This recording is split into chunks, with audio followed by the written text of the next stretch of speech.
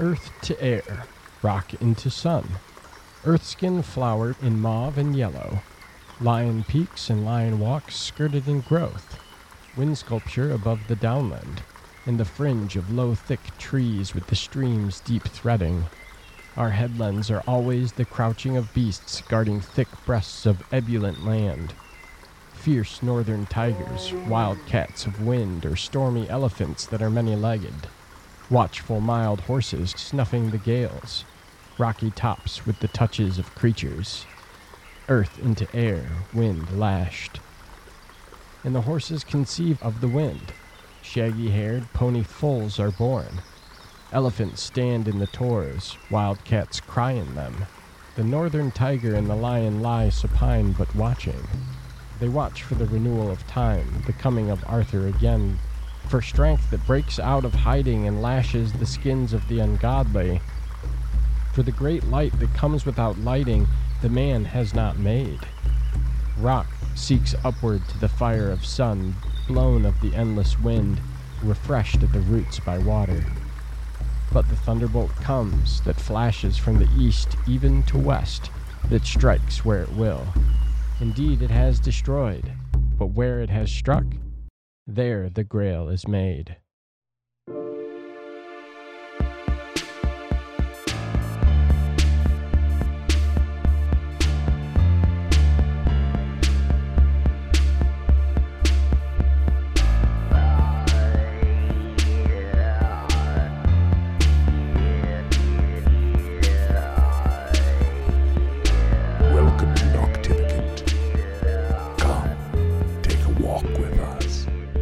Hello, my ghosties, my ghoulies, and my moth people. Welcome to Noctivagant, the show about the strange, paranormal, otherworldly, and the people who write books about it.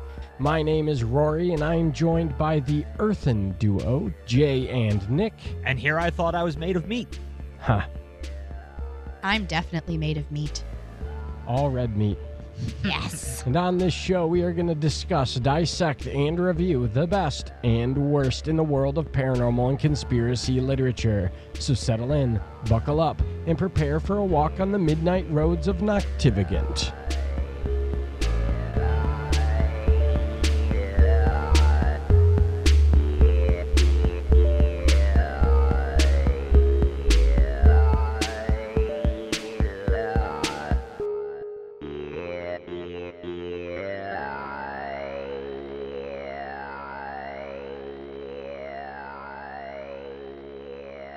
All right, and we are back.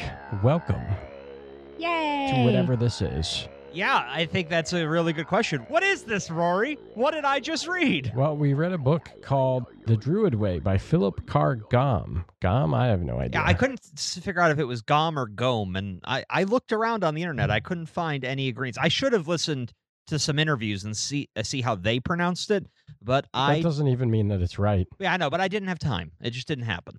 Yeah, as we learned by doing the interview with like Brian Cano, we can say his name wrong in front of him the entire time, and he won't correct us. So. I get mortified every time I think about that. Yeah, no, I'm just wondering too. if it was just pinging him in the brain every time I said his name wrong. Yeah, no, I know. I felt the same. It's like, dude, why didn't you just say something?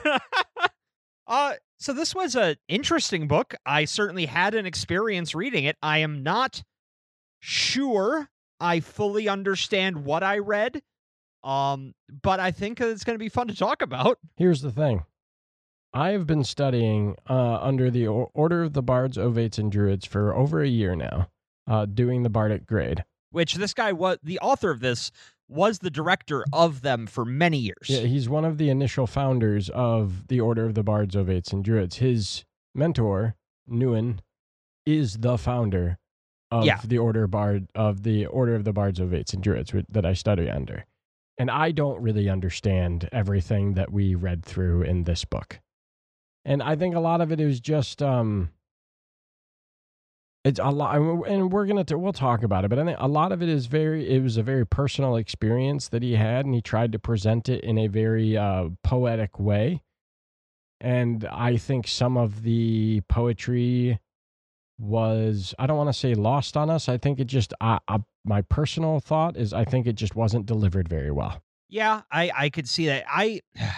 So with this book specifically, I felt very much like I was reading Jenny Tyson's work again, Yeah. in that I am reading what is ultimately a narrative that's coming from inside the myth. It's coming from the perspective of someone who is embroiled in this metaphysical worldview and is trying to, in a concrete, sentences on a page way, describe what is ultimately an ineffable spiritual experience that's happening in an internal way. Yeah. At least that's how I had to come around to it, because the other option is, there's two options here. Either A, there are physical druidic gods walking around England, which sure, or he is profoundly schizophrenic. Yeah. That is, those are both technically or possibilities, but we will actually have an opportunity to talk about that towards the end of the episode. All right. So, but before we move into the summary and everything, Jay, what did you think? I found it enjoyable. I found it an extremely interesting read. There were just several points where he began talking about certain historical things about the sort of global religious identity, and he would be making these very confident assertions about the evolution of modern religion, and I would just softly under my breath go, no. Yeah, there was actually quite a bit of very strong statements that were made about translations of things or like how you like a perception of something that was at least the way I took it was delivered as this is actually the truth. Yeah. And it's like, well, buddy, you are alone in this thought, and there have been scholars that have debated this for many, many hundreds of years, and nobody's thought this yet that I've thought, and we'll talk about some of that stuff too, but no, I agree. That was something that actually actively bothered me too. Yeah. And it's one of those things where it's like, this is not my field of expertise. I know just enough to know that you are wrong, but I do not have the scholarly sources to explain why you are wrong or indicate what is correct. But I know that the statements you are making are of increasing levels of inaccuracy. Yeah. Now, so this second edition came out in 2006. I don't have my phone handy right now. Do we know when the first edition came out? 1993. Okay, because I'm wondering how much his opinion or understanding of various things he talks about in this book have even changed since then. Because 2006 is I'm 18 years ago. I'm sure quite a bit. People evolve and change constantly. So I'm sure that it is evolved. He hasn't done a third edition of the book that I'm aware of.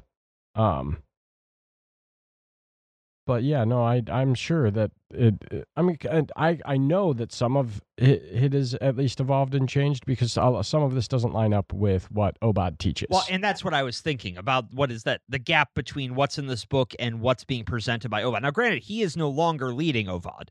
Obad. Obad? Obad. Order of Bards, Ovates, and Druids. There's the B. Yeah, no, so he left the role in 2020 and passed it along to his successor. Yeah. Who is currently leading the group. So I was just curious if maybe that could explain the differential you were seeing. I'm sure that is I'm sure that that's a part of it. The fact that he's no longer leading the order, so I'm sure that plays a part in why there's a discrepancies. Mind you, the vast majority of what they teach, at least in the Bardic grade, is a lot of it is from Nguyen. Okay. Yeah, then I got nothing. Yeah. All right, are we ready to begin? Yeah, let's get into it. Quote, in Druidry, the sacred journey of self-discovery is intimately linked with our need for reconnection to the natural world, the wisdom of the ancestors and the turning of the wheel of the year. The world of nature becomes a wise teacher who inspires the bard, the mystic, and the philosopher. Celtic art, poetry, and stories abound with references to the landscape and the natural world, whose wildness and beauty touches the soul and allows the experience of the sacred to flow through daily life. These three core sources of inspiration, the cycle of the year, the power of ancestors, and nature itself, form some of the core aspects of the Druid way. Today, we will follow Mr. Philip Carr-Gomm as he begins his own journey along the traditional byways of southern Britain in an attempt to come closer to the world around him. Now, a sacred symbol in Druidry and in this book is the spiral, and Carr-Gomm's journey begins on an earthen mound etched with this symbol from ancient times. The Triskel, for example, is the triple spiral that, while having many meanings, primarily means life, death, and rebirth. The spiral path of the ancients went through many gateways, leading to other worlds. One of these is death. When visiting with someone who is grieving the death of their daughter, he explains, quote, "In the natural world, the cycle of life and death flows in an ever-changing and dynamic dance through the seasons, the decades, the millennia. Nothing is static. Nothing stays the same forever. It is when we, as human beings, try to hold on to that which needs to change that we feel distress and conflict. We never get over the death of a loved one. We instead learn to live with it and continue the journey before us. The spiral carries us in and out of this world many times as we continue along our journey. It is all a part of life." Now, Philip's journey began on Alban Arthen, or the Light of Arthur, or the winter solstice. Up on a moonlit mound with a dozen others, they performed a small ceremony together before he left. That same night, at 22 minutes before midnight, a close friend died. The next day, Carr-Gomm went back to the mound and sent up a prayer for his friend, and then left again. And when he made it to the bottom, quote, "Suddenly the whole hill was ablaze with light. Nothing is what it appears to be," she told me. "Spirit is everywhere. Splendor and love and power are everywhere. The land is sacred. Go on a journey. Start here, where you live." And so, he did. He'd recently moved to the town of Lewes, and while it was a fine little town, for Philip it was too heavy with traffic, and it just didn't feel like home. After the ceremony, though, it started to feel more like he belonged here, and naturally, now he had to leave. Though the purpose of this leaving was good, that being trying to reconnect with the earth. And to him, the central issue of our age is that the world seems to be trying to sever our connection to the earth and the idea that the earth is sacred. This contention is becoming ever greater as we cause greater and greater levels of harm to the planet and to ourselves. It is the tension that we as a species must rectify. And to address this problem, Philip attempts to unite two seemingly different approaches, that of Druidry and psychology. Psychology gives us the word for our problem: alienation. We are alienated from the world, from each other, and from ourselves. Psychotherapy seeks to help connect to the self, and group psychotherapy helps us connect to others. Transpersonal or spiritual psychotherapy puts us in touch with ourselves or spiritual realities. But, according to Philip, we need to go further and heal our alienation from the world itself. And this won't be an easy journey. It never is. The old adage in psychology of "either way it hurts" is meant to mean that if you face the problem, it's going to hurt, but it also hurts if you don't. He believes that this also applies to the world soul. Quote, "The path of consciousness requires an attempt to see what is. The first step needs no action. It simply requires seeing. We all know the experience of watching some terrible scene of suffering on the television. We look away. Then, when we think we can face it, we turn back. Looking through our fingers, perhaps, until again we must turn away. There is a progressive or fractional integration of awareness. This is the path of consciousness. The path of unconsciousness turns the television off or switches the channels." Healing begins by accepting who we are right now, and only once we do that can we change. In the chapter titled The Tump, we go to Newgrange. Quote, "At Newgrange, the great belly temple of the goddess of Ireland, there are spiral patterns carved on the portal's stone and in the inner chambers. At the Tump in Lewes, the spiral is to be found not carved in stone, but sculpted in the earth herself. A broad spiral path coils itself around the mount, starting in the north, the place of darkness and beginnings, and finishing by opening out to the broad flat summit of the mound. Like any new experience in life, when we first start off, it's rough. And in this case, walking along the path starts by confronting him with the problems of the modern world. The beginning of the path is ugly, hidden in the backyard, facing a railway station. The only way to get on the path without crossing private property is to crawl over rubble and rubbish around the bowling club hut.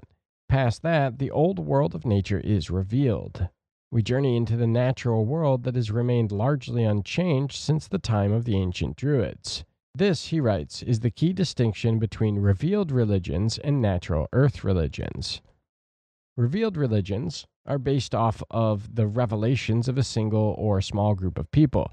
These are your prophets, think like Jesus or Muhammad. They provide the teachings which inspire the head world religions.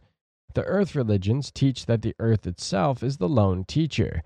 There are no sacred books to die or kill for. There's no dogma. Only nature to guide and inspire us on an individual level. Now, does this mean that we should cast aside all of our worldly possessions and embrace the old ways 100%? No, of course not.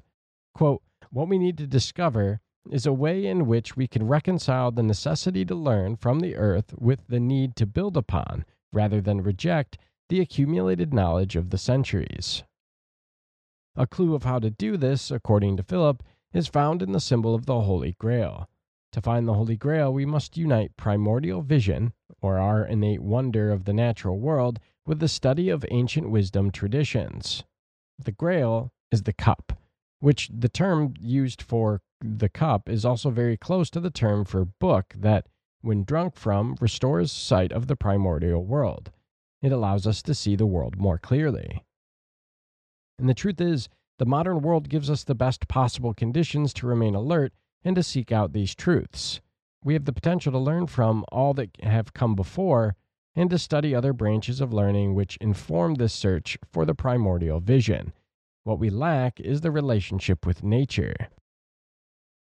The path is then twofold. 1, organize the relevant written materials of the tradition, and 2, create a true relationship with nature.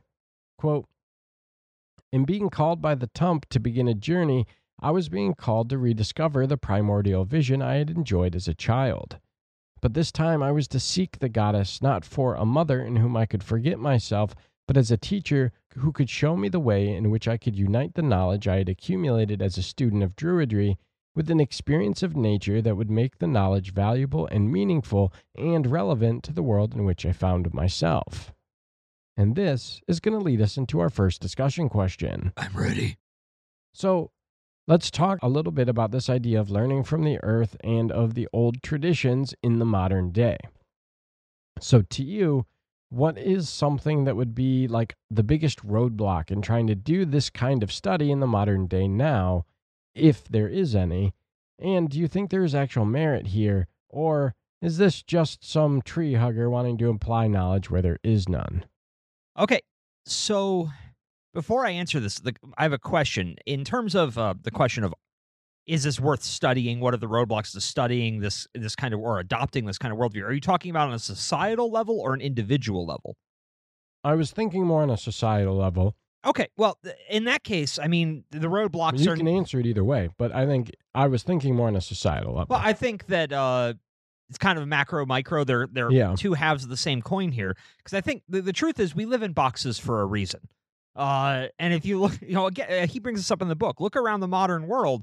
We are surrounded by things that our ancestors would unabashedly call miracles. Mm-hmm. I mean, right now, we are, I guess, the equivalent of, what I guess the peasant class would be. We're the working class. Mm-hmm. And we're living in a house. We have ample forms of entertainment. We have food. We have drink. We don't have to worry about suddenly dying of starvation or weird plagues that will sweep. Oh, granted, I guess with COVID that could happen. Yeah. My point being, though, is that all of these innovations have created a situation where we are far more comfortable, educated, well-fed, and protected than almost any other generation of human history. Correct. And with that in mind, I mean, on an individual level, if the argument, which I'm not saying that's what he's saying to do, obviously he said that's not the case, but if you can you imagine going up to anyone on the street and be like, hey, I need to reunite you with the primordial vision of nature, and all you got to do is get rid of your house, your car, all of that, and go live in the woods and live to the ripe old age of 32. It's going to do you no sell. I think he's right in the idea that we need to find a way forward where we maintain what we have while building upon it. And I honestly think there is some evidence that this is already happening. I know this is something Jay has brought up before, but for example, California has had huge wildfire issues. And now, after year of these wildfires getting worse, they're learning to go talk to the local tribes who used to do controlled burns to prevent wildfires from getting out of control. Mm-hmm. And now they're starting to adopt some of those native traditions. And I mean, the reasons why we have largely buried and ignored those kind of ancient nature wisdom are many. I think a big part of it is like we talked about on the show. Hey, those ancient people, those people living in teepees, they obviously couldn't know anything about what's going on, so they have to be wrong. When the truth is, most of those civilizations, us, like I take my dog to the park to go for a walk. It's a nice jaunt through a very carefully manicured woods. I'm not living in nature. I have occasional visits with a very tame version of nature. And every once in a great while, I get to go to a national park, which even that is a tame version of nature. There's roads, there's pathways, as long as you're not, deep country backpacking. There's park rangers there to save the day. Yeah, exactly. If I, there's a good chance that if I mess up, someone will help me. Well, ancient people, I mean, not even ancient people, but indigenous people didn't really have that. They lived in nature 24/7. They just by the fact that they are there, they're going to notice things. They're going to pick up on patterns, and they're going to learn more about the natural rhythms of the earth than I'm going to guess most of us will be able to do with any kind of study. And it's entirely because it kind of goes into that level of holistic knowledge we talk about with Gary Lockman. Yeah. Where it doesn't matter that they don't understand the chemical balances in the soil and how that affects crop growth. They just know, hey, I need to rotate these two crops. And maybe in their mythology, they live in a sort of symbiosis with each other, or their spirits are married, when really that is, internally true. It's the answer to why and not how. How is the chemical process that our scientists are figuring out. But the fact of the matter is, regardless of how you came to that conclusion, it's the same conclusion. And you come to the same methods and you come to the same tricks in order to not just manipulate nature, but live in harmony with nature. So I think that is ultimately the way forward, is to keep hoping things like that keep happening, where we start figuring out that there is great use and benefit to us here in the modern day of this ancient knowledge. But until that knowledge is taken, out of the mythology that originated it and put into terms that most people are not going to get, weirded out's not the right term, but they're not going to get a religious vibe from it. Because I think that's the biggest thing. Because if I were to go, again, to the government of California, I'd be like, hey, we need to do these controlled burns because it will please the spirit of the woods. They're never going to give a shit. And that's just the truth. If you're outside the myth, nothing that somebody who is a believer can say will convince you. Right. Unless you're already predispositioned towards that. Right. So, I think that's ultimately it, is we need to figure out what is the utilitarian, useful parts of that knowledge and begin working it into the modern secular view, worldview. Mm-hmm. Did that make sense? Yeah. Oh, Okay. Absolutely. I think for me, the biggest obstacle that we have to returning to kind of nature-based knowledge and learning is it's something that's discussed a lot in this book, and Nick brought it up just now, is the fact that for the vast majority of us living in Western society, nature has been completely taken away from us. I spend a lot of time online. Some people would label me as chronically online, though not terminally online. Just chronically, not terminally. You do sometimes move and eat. Yes, and I do occasionally leave the house quite joyfully. But that's allowed me to make friends with people all across the world. And there are some people in urban centers who have told me, without a hint of irony, sarcasm, or hyperbole, they're like, oh, no, I've never seen a tree taller than like 5 feet. And I'm just like, what the hell are you talking about? And they're like, the only trees I've ever seen is like the fucking little ones planted along the sidewalk. I've never left Manhattan. What do you want from me? And it's like, that makes me sick. I'm going to be completely honest. Well, I mean, like, we live in one of the most heavily forested states. Of course, that is going to seem very alien to us. We have I think I read something once, we have the largest, if you look at like square mileage, we have the largest government protected forest system in the entire world. I mean, that's kind of cool. There's a reason to like Michigan.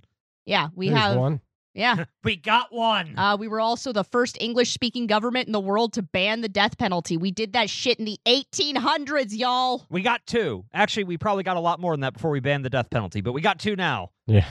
Yeah. You're right, though, Jay. I mean, I don't remember what context I watched this under, but I remember watching a video where they were basically interviewing kids in the inner city, and one question they often asked them was, where do carrots come from? Where do corn come from? Or rather, it was, where do carrots grow? Where does corn grow? And the answer they were getting, and these were, first to third graders, from these kids in the inner city was, they grow in cans. That's just where they come from. They grow inside of cans because, of course, that's what they think. Right. I've encountered some, and these are terminally online lefties, who have said with their full chest, there's no need for individual cars, man. And it's like, well, what about people living in rural areas? They're like, rural areas shouldn't exist, man. We should all be living in urban centers because rural areas encourage isolation and conservative thinking. And I'm like, I think you should kill yourself. Well, that's a little extreme. I think they should go outside. Let me revise. I think you should stop talking. Yeah, there we go. For 7 years. Also, Okay, too much. Rural or city or not, with a decent public transportation system, there would be no need for individual cars. I feel like, this is a hill I will die on. I feel like there is always going to be at least a small percentage of people, for whatever reason, where individual transport is going to make more sense for them. We should have massive amounts of public transportation systems that should be the default. But there is nothing in the world that is one size fits all. And exactly, and nobody with a true head on their shoulders and an actual understanding of how a society works would say that nobody's going to ever have a need for individual transportation, because there's always going to be a one-off. There's always going to be that scenario. Yeah. But the point that that person probably was trying to make is that if we had a decent public transportation system, the need for it would be drastically lowered. Like, for example, where we live, there's no reason why we shouldn't be able to have a decent public transportation system where I shouldn't need a car. Yeah. To get from my city to the bigger city that I live in, there's no reason why I shouldn't be able to take a bus, but I can't. Yeah. The point that I was trying to get to is that there are people living in urban centers and in suburban townships that have become so disconnected from what the earth actually does that it seems like they have forgotten that farming exists. Mm-hmm. And also another issue with that kind of thinking is it tends to be, well, what about, when you bring up farming, one response I've heard in that regard is, well, that will be done by, the big corporations. They can automate the whole thing. Is like, do you really want that? Do you want? You shouldn't. And that's the issue. Is I don't like anything that's giving power to the corporations. Because it shouldn't, to the extreme that it's gotten to, it should never have happened. Absolutely. We also straight up, I'm really, really tired of people in our parents' generation complaining about kids not going outside anymore, when it's like, you're the ones that didn't let us go outside because you thought we were going to be abducted by cartels. Yep. Humans have not only just paved over nature, the parts of it that remain, we have become terrified of. Yeah. So many girls, when I was at Girl Scout camp, had to get sent home after the first night because they were up all night crying because they didn't know how to deal with the fact that there were bugs. Yeah. And it's just like you're 11 years old and you've never had to kill a grasshopper by yourself.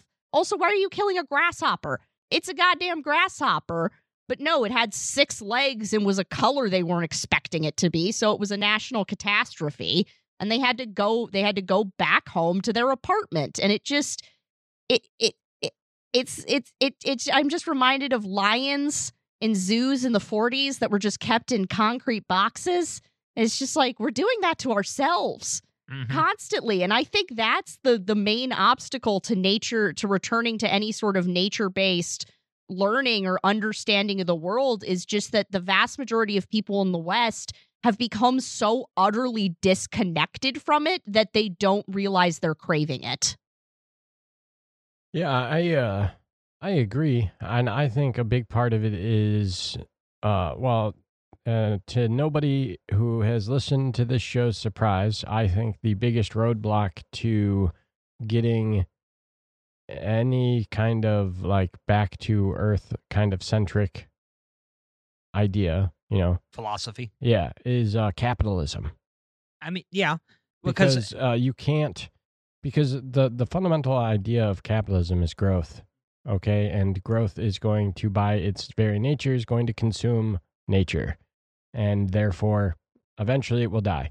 And then like Jay was saying, our disconnect from nature because of a lot of the Western capitalistic society that we live inside is going to only get exacerbated as we continue to go on, unless there is giant societal shift in like a direction. And there's a lot of people out there that are actively trying because of climate change and the need to actually turn this shit around, or we're going to hit the point of no return and then the planet's going to die. Period. End of conversation. It's just a matter of time at that point. And I think that is, and right now that's the direction that we're headed. And unfortunately, until we can get enough scientific evidence to back up what we're saying, and there is a shitload, but it's clearly not enough. Personally, I don't think, this is a bit pessimistic. I don't think it will ever be enough for a large section of people. Not while capitalism still drives the markets. Well, I think there's also a tendency for people to stick their head in the sands regarding existential threats they can't do anything about. This is too big. It's too complicated. There's too many things about my life that would have to change. So I'm going to ignore it and hope it goes away. And I think that there's a hell of a lot of people who live their life like that. Yeah, no, there is. So I have this book. It's really cool. I don't remember the title. If I'll find it and I'll link it in the description just in case anybody's interested in it. But it's all about living your life via the circle of the year inside Druidry, but doing it in a very green way. It's very interesting. It's very cool. It would be big life shifts for a lot of people, and it's something that I would like to work towards myself eventually. But it's very interesting nonetheless. But I think that kind of the lifestyle is very achievable. It's just it's a mind over matter kind of deal, But yeah. Anything else? Yeah, no, I think that's about it. I mean, I think this is one of those questions that is not truly answerable because of the intense complexity of the situation. Oh, 100%. But I will say I have seen some cool signs of like future ecology, in the sense like using drones to plant trees and stuff like that. Like, that shit's cool. Let's do more of that. Let's sci-fi fix the planet. There's a lot of people that are trying. Yeah, I know. They just need funding, so support them. Before they figured out what was killing the bees, and afterwards, because the bees are still low in numbers. Some scientists were developing these little robot bees and wasps to act as artificial pollinators. Yeah, I heard about that. That I don't like. Why? I don't think we should be replacing pieces of nature. No. If we can't bring them fully back, at least it's still continuing the cycle. I would rather little robot doctors that fix the bees. Nick. What? Nick.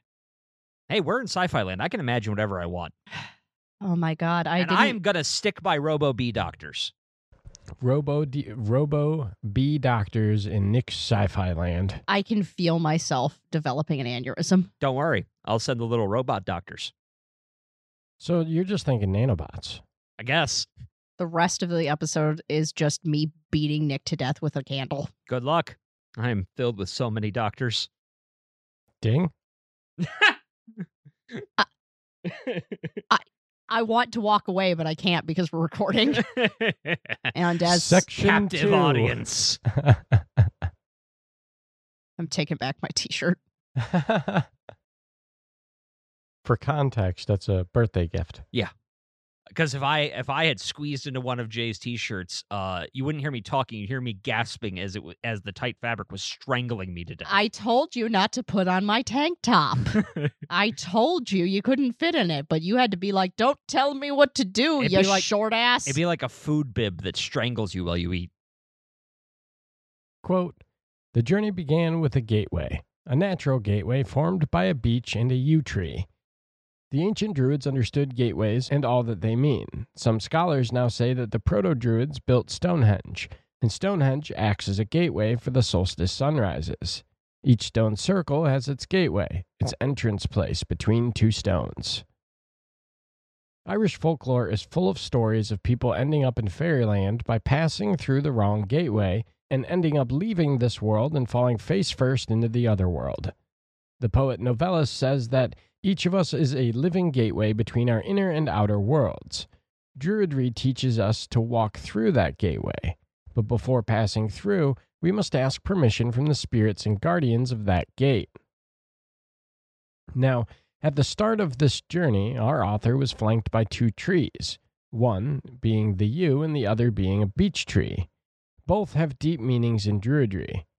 And before leaving on this journey, he touched both trees. And when he touched the yew, a tree with poisonous leaves that represents death and rebirth in Druidry, and asked that he may die to illusion and wake up to a new cycle of joy, creativity, and life. When he touched the beech, the tree that represents tradition, learning, wisdom, and ancient knowledge, and ate one of the nuts as any one of the ancient Druids may have done. Quote, "Understanding that the quest involves uniting experience with the knowledge tradition. The discovery of a beech and yew at the very beginning of my journey is a wonderful coincidence.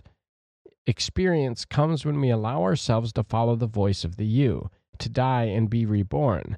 Knowledge comes when we allow ourselves to be fed by the beech, the accumulated wisdom of the past. Working with Druidry centers to such a degree on relating in specific ways to the past, to our history. And in doing this, we establish our roots and draw on our heritage, and we also secure our future." This led him to realize that the rubbish and ruin that we have made of the earth makes it hard to love. We can't love the earth because we can't face what we've done to her. So, with that, he set off from the Tump with only his backpack and walking boots, passing by the ruins of the Benedictine Priory and taking in the sights while deep in thought. After he passed through a tunnel beneath the road, he encountered a young blonde woman. She introduced herself as Nywelyn and said her name means the white track. She said that she was the goddess of the road and the spirit of the journey. She led him to touch the ground where he saw a faint line of silver light showing him the path. She said it was the path across blessed earth, across Merlin's enclosure. And as quick as she had interjected herself into his life, she vanished. At least in the full apparition form, because he could still feel her presence from that moment on through the remainder of his journey. And when he moved on, his worries fell away from him, at least for that moment. As he continued his walk, he heard a blackbird singing and saw it on the goddess's shoulder and was invited to ask it a question. So, he asked, "What has become of all the animals and plants who no longer grace our land?" To which the blackbird began singing a new song, and our author knew the answer to his question. Quote, "Then I understood. Just as modern man has the arrogance to believe his planet is the only one out of millions of planets to hold intelligent life, so we have the arrogance to believe that we perceive the only reality that can possibly exist. At some level, some inner, deeper, essential level, nothing can be destroyed. We can crush and break the forms, but we can never destroy the essence of things. If the world were to be blown up by madmen in Washington, London, or Beijing tomorrow, I knew that somehow, somewhere, none of the splendor of nature would be lost. It would continue to exist in the inner world until the time came for it to manifest outwardly again." However, this bird was sad, because while the essence would live on, this world, our world, is unique. The pieces that hold our world together are unique and can be destroyed, and, in fact, are being destroyed. So the essences may come back, but never like they are here. The world in other words, was mortal. How the world reacts to this is still kind of up in the air.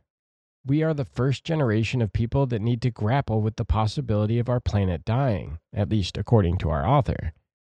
And only time will tell if we will mature from this or if it's going to lead to some nihilistic despair. And as he continued his journey, the modern world receded into nature, save for the occasional cottage that he passed as he roamed the countryside. He eventually came upon a vantage point to see the town of Luz, a small town save for this massive office building. And from here, he could see the Tump where his journey began. In medieval times, Christians tried to explain the Tump as being old rubble excavated from the salt flats, or an old Calvary hill constructed by priory monks. However, these were lies told to cover the truth, and they are lies that many still believe. These hills formed a network of sacred sites. They are very similar, differing only in size and the path that leads to their summit. These trackways are crucial to understanding Druidry. Built up around 6500 BCE, these paths became known as people traveled from place to place seeking seasonal sites, hunting grounds, or places to ford rivers. So they were like the highways of old, and, in fact, some of them have even become major roads or highways. When he looked back to Luz to begin again on his journey, he saw a vision of the past. He saw canoes moving on the river, a small settlement on the nearby lakeside. He saw houses made from timber and hides. And then the vision faded. He realized that Luz was a guardian city. It is a gateway formed by Swanborough Hill and Mount Caburn. He also noted that we have long defended it and other such sacred sites as somehow important, even in later wars when the tactical advantage of such locations was relatively small. But the journey must continue. As he neared Itford Hill and a river crossing that he would need to make, he heard singing and a voice say 3 times, "The songs of our ancestors are also the songs of our children." Quote, I stopped to think about this, and everything suddenly swirls and whirls around and around me, and I hear the great roar of Bronze Age horns booming in the chambered passage of New Grange, and I hear again the chick, chick, chick sound of the bronze rattles, shaped in the form of bull's testicles that the proto-druids shook as the trumpets blew. Goddamn invisible hippies lacing the grass with LSD. And I hear the high song of the druidess tumbling down into the sound bowl of depth and darkness created by the low humming of the druids. From this, he took away that fixing the harm to this landscape means understanding the phrase that he had heard.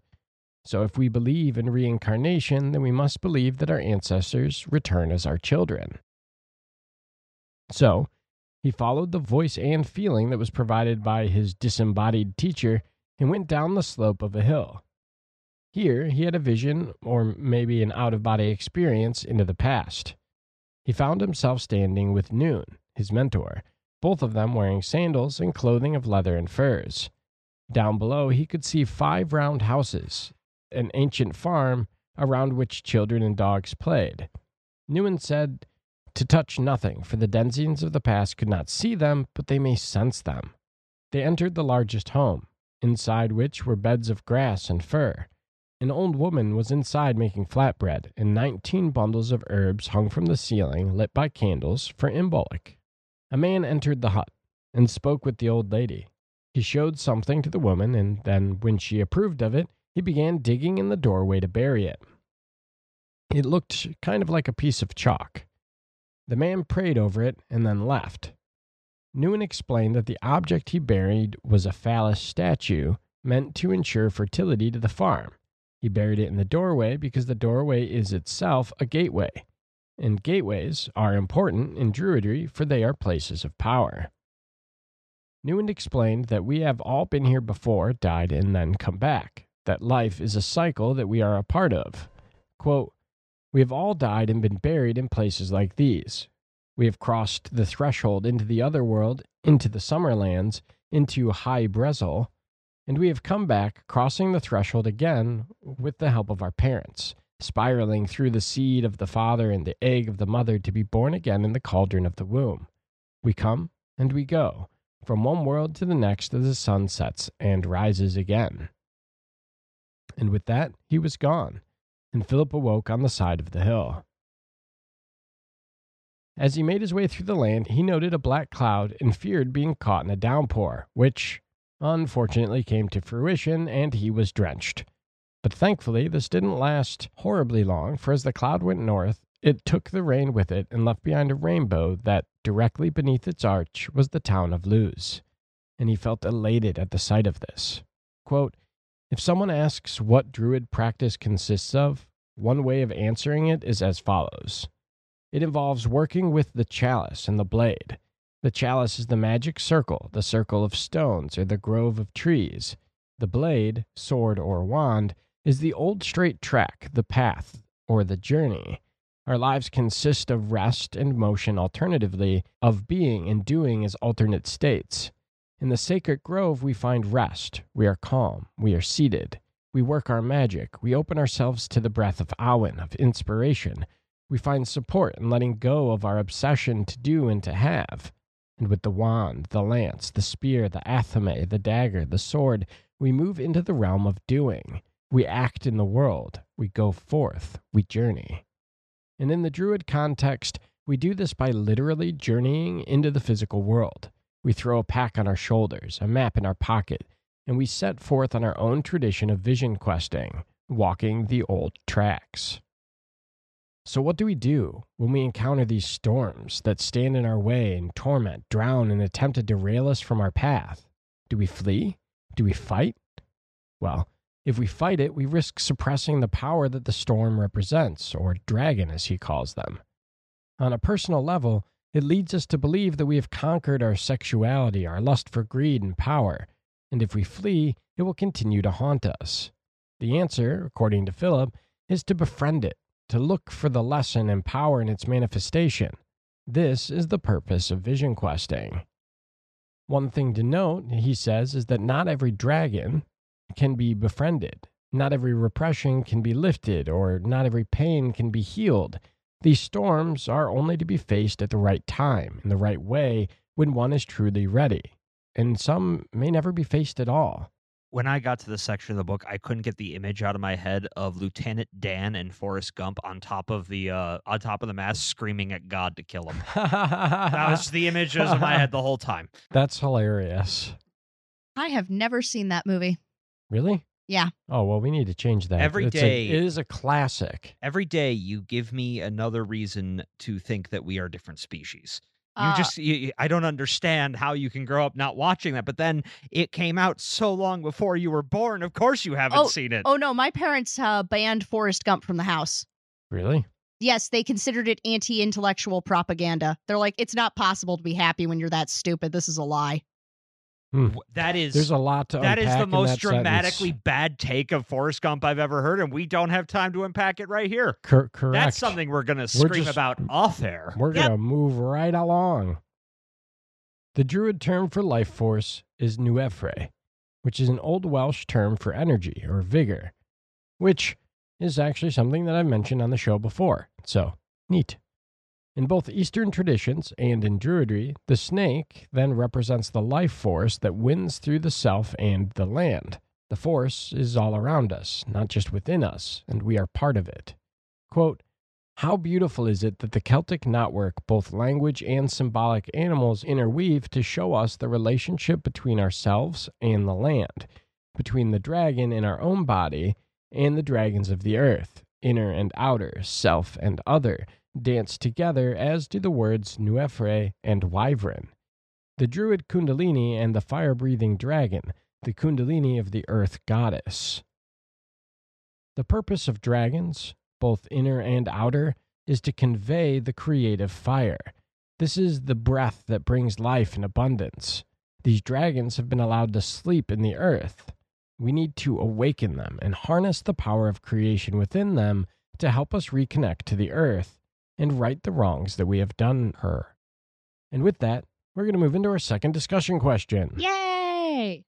So let's talk about these dragons. Dragons. So it is ultimately a very simple question. Do you vibe with what he's saying here? Do you believe that these dragons or storms need to be awakened, and then some need to be confronted, both for ourselves and for society. So, just to make sure I'm thinking about this correctly, storms and dragons, in this understanding, are effectively allegory for the difficulties of life. Correct. Okay. At least that was my understanding of it. Yeah, that's as far as I got. I mean, that's the thing. Half of this book, I feel like you could interpret in a dozen different ways. Yeah. Every single scene could have completely different meanings, which is cool from a reading perspective. But, I mean, from discussing it, it's a little difficult. Yeah. I would agree, because writing some of these questions was difficult. So I actually really vibed with this part of the book because I do, by and large, agree with him. I never want to, I have complicated feelings about this because I never want to endorse suffering as a good thing, just because in my experience, that rhetoric exists so that abusive parents can sleep at night. Yeah. So I never, but I will accept that suffering is inevitable, and that attempting to avoid all suffering in a panicked frenzy is often going to cause more harm than good. It's just kind of a fact of life. Even if you raise a kid in a paradise-like bubble that you built on the dark side of the moon, that kid's still going to suffer, because that's a fucked up thing to do to a person. Yeah. That's what the Truman Show is about.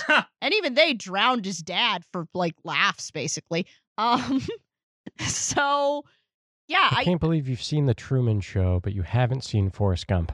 Yeah, because the Truman Show's good. Forrest Gump's good. You can't even make that statement yet. Never mind. I'm going to throw you into a river. Oh, finally? I mean, you're not going to die. You're just going to get wet. Just bobbing along like a corpse in Graveyard Keeper. Just whisked off the map and into a better life. I think you were whisked on a waterfall. What? Anyway, so yeah, these things, suffering, storms, dragons, whatever you want to call them, they're an inevitable fact of our life, and they are one of the main things that ends up shaping our personality and our identity and the way that we interact with the world. So, kind of like the whole Eve had to eat the apple in order for us to be humans.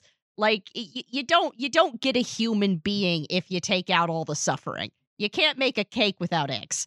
And yes, I also thought that it was an incredibly insightful statement to be like, we can't heal every hurt, we can't resolve every trauma. Like, that's kind of a thing that I've been learning to accept in myself, because I've spent so much of my life attempting to frantically stamp out every imperfect or annoying trait that I have in my personality. And about a year or two ago, I realized, like, oh, this is a doomed endeavor. Like, I'm never going to be a perfect writer. I'm never going to be a perfect partner. I'm never going to be a perfect anything, because I'm a person. And it's weird. It's weirdly helping kind of build into some of the radical acceptance that I've been trying to do with my current therapist. Of it's like, yep, this being like things I don't particularly like about myself. A good percentage of those things, it's just like, yeah, this is always gonna be happening.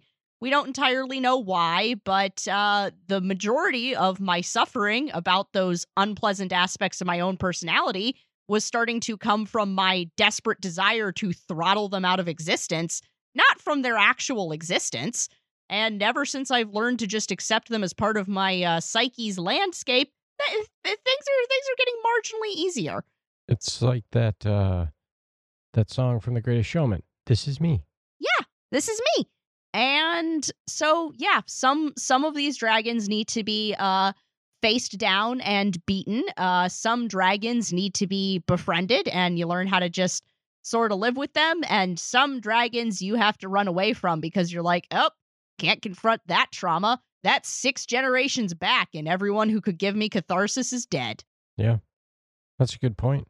Well, yeah, well, and also, I mean, on the topic of, I guess, difficulties or dragons that we can't face. There's also, I don't know, like, because I was thinking about this, obviously, and so one of the things that I don't like about myself, and I've worked hard to try to get rid of it, and I went through a very similar process you did, Jay, of kind of just accepting it was part of my life now, is some of the uncontrollable reactions I have when in a car that is in a dangerous situation or in a minivan at all. Yeah. And for a long time, I've been trying to, either through brute force of willpower or I tried therapy to kind of make that go away. I didn't want to have that reaction anymore. I wanted to be done with it. And well, after several therapists told me that's just not how this works, I kind of eventually had to come to the conclusion of, like, this is something that is going to keep hurting me. There's no getting away from that. It's not a dragon I can defeat. I might, the longer I've gone from the accident, the easier it's become, but I don't expect it to ever go away. And it's not one I feel like I can befriend. There's not, I've looked at it from a lot of angles. I might just have missed something. I don't think there's anything I can learn more from that scenario. I learned a lot about myself already from that situation. And it's also not one I can slay, but it's one that I can survive. Yeah. If that makes sense. I know it's there, and I know it will continue to hurt me, but I know that those wounds are ultimately something I can get through. It's a little baby dragon that you've got to carry around in your arms. It'd just be like its mom died. What else am I supposed to do?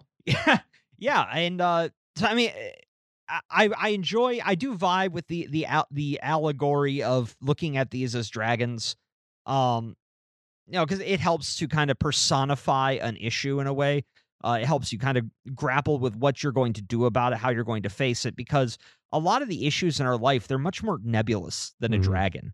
Yeah. There's all these considerations for other people's feelings, what other people want from you, what you want from yourself. And all of that can paralyze you. Yeah. It can make these issues pile up because you're never facing any of them because you don't know how to face any of them. And I think the point is not really knowing how to face it perfectly, but learning that it's okay to face it. You know what I mean? Like, yes, you will. Yes, you might lose the fight. Yes, you might face this and come away a little worse for it. But all of that is ultimately on the road to hopefully being better. Mm-hmm. And because if go back to something Jay was saying, if Jay, for example, if you had succeeded in pounding out all of the parts of your personality you didn't like, you know what that would make you? Boring as hell. Yep. I mean, because that's the truth, is that we are, to a degree, built of our flaws. Yeah. And that's not a bad thing. There are certain flaws which, as a society and as individuals, we have said, well, that is a flaw too far. Like, hey, I like pureeing babies and drinking them like a meat smoothie. Well, that's a flaw that we need to put you in a cage for. Are these babies ethically sourced? There is no such thing, and I will never accept any such thing as an ethically sourced baby. I believe you. I'm on Nick's side here. Specifically for food purposes. Not to say all babies are immoral, though they are suspicious. Don't be suspicious. Don't be suspicious. Ethically source your babies. Don't be suspicious. I think on a societal level, I think that this is... I think I like this metaphor even more on a societal level, because I feel like on an individual level, people do deal with their dragons in their various ways because they have to. There's no option. I feel like when it comes to society's greater dragons, those elder dragons that loom over us all, none of us individually can deal with them. And so that's the one that we're all ignoring. Yep. And that's the bigger issue. And I think that's part of what he's getting at here, is that these you can't ignore it on the micro scale or the macro scale. Yep. Because it's like they say about history, it's it's essentially it's destined to repeat itself unless we address it, right? And that, I think that's a huge part of this, because acknowledging that something is a dragon, that it's an issue, is the first step to actually making reparations, making amends, getting better. Okay. And I'm going to use America as an example here, because one of the things that we are actively struggling with as a society is getting everybody on board to accept that America was founded on deep, deep levels of racism and genocide. Yeah, and deep religious intolerance. Yeah, and it is factually accurate. Like, we know this, It's documented. It's data driven. Like, we know that this is true. But there are large sections of the population that are so caught up in American patriotism that they won't accept that we have flaws like that. But it's like you said, Nick, that doesn't make us boring. It doesn't make us bad. If anything, it made us who we are today. And America today isn't a bad thing. We have problems. There's a lot of things that we can address and get better, but we are the most powerful country in the world for a reason. And and we could be better, and we can address these issues. Well, and honestly, if you look at, here's the thing, is like there's a lot that America does get flack for, and much of it is deserved. There are things that we do that I'm not sure we do deserve the flack over. For example, America is one of the largest givers in terms of humanitarian aid. Correct. Now, the argument is that, well, we created the situation where that aid was necessary, and that's not always true, but it is true sometimes. Yes, but it's not always true. And also, the fact is, yes, okay, great, we created that situation, either intentionally or not. So your answer is we do nothing and they starve? Like, and that's the thing. And there are countries all over the world, and we rarely ever defend America, so this will be a brief moment in time in which we defend our country. Yeah. But whenever something goes wrong in the world, every time, every other world leader stops and looks at us, and they go, "Are you going to do something about this?" And then we have to make a decision on whether or not we're going to do something about it. And 9 times out of 10, we do. Well, and that's the funny thing, is I do think that there is something about the American identity, which I do like this part of us, is that a lot of people in this country, when something is going on that is so obviously wrong, we have this deep desire to do something. Yeah. And we're not willing to just seethe on it, usually. Yeah, no, that's why we've given so much fucking money to Ukraine. I was about to say, I think Ukraine is a great example of that, because it was so funny, because I obviously over the past 10 years, I've gotten so used to the idea that if anyone has an idea, there's going to be an equal amount of people who don't like it, and they're going to fight bitterly. And yes, there are people, specifically on the right, who are very anti-Ukraine and pro-Russia. But when the war first started, man, that voice seemed a lot smaller all of a sudden. There were people on both sides of the aisle going, "Yeah, we gotta help them," and that was a great moment for me. That made me think we're not totally lost. Even Mitch McTurkeyneck decided that he wanted to fucking support Ukraine at one point. Yeah, and if our poultry birds can make that decision, so can we all. Yeah. The swell of pride that crested in my chest when Kentucky in this last election cycle, a ballot was put forth to make abortion completely and utterly illegal in Kentucky at a constitutional level, and it was put to a public vote. And the voting public of Kentucky overwhelmingly shot it down, because even though it is a very pro-life state, their stance is, yeah, but that shouldn't be the government's fucking business. And it was like, yes! I agree with Kentucky on that front. It is not the government's business. Yep. I do too. I was so fucking happy. I was like, yes, good horse people.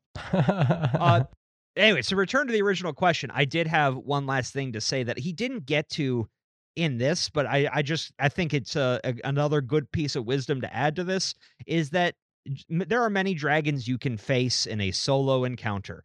There are many dragons, however, that are raid encounters, and you need a party behind you. You need support. You need people who are going to be in your corner, and it should never be a problem to ask for that, or to give it, frankly, because we're all in that situation. Yes. We're all going to face trials and issues that we cannot face under our own power. And I think that's another, and this kind of goes into that whole idea we've talked about before of American individualism. I think we need to get a lot more okay with a community-centered mindset in which none of us are in this alone, and no one fails alone, but also no one succeeds alone.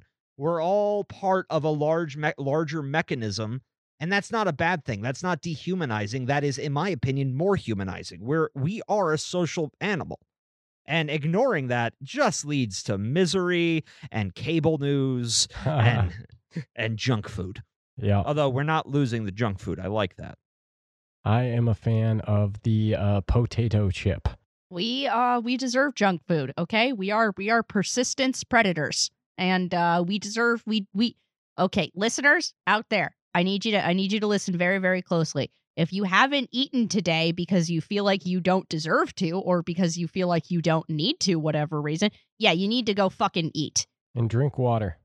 Yeah, drink your water. Drink some water. If you got a water bottle next to you, take a sip right now. Yeah, but put calories into your body, okay? Okay? Kate Moss should be tried as a war criminal for saying nothing tastes as good as Skinny feels. I just think it would be funny to do That's that to a really her. gross statement. Wow, Yeah, I did not. I didn't know she said that either. It wow. was her catchphrase for years. Nothing tastes as good as Skinny feels. I did not know that, and that is gross. Yeah, it's disgusting. And I can assure you, listeners, homemade pumpkin roll tastes better than Skinny feels. I can tell you, being a skinny person right now, I disagree with that whole statement. Yeah. Being a fat person right now, I disagree with that statement. So we got both ends of the political spectrum. Yeah.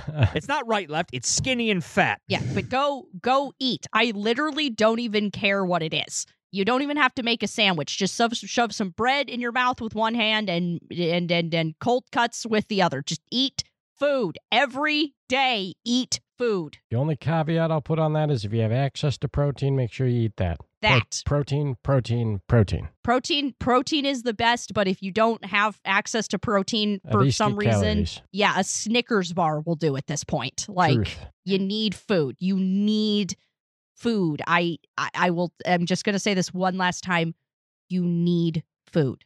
And thus concludes the Noctivagant nutritional diatribe of the day. Tune in next week where we're going to talk about the benefits of eating raw soy. We will not, though. No, though. And the week after that, I will hunt down a man with a spear gun, skin him, and teach you how to prepare people steaks. I'm now No. very confused about this show. So to answer my own question here, I agree with what you guys were saying, and I believe it or not, you guys kind of hit every point that I had laid out for myself to talk about here, so I don't have too much more to add.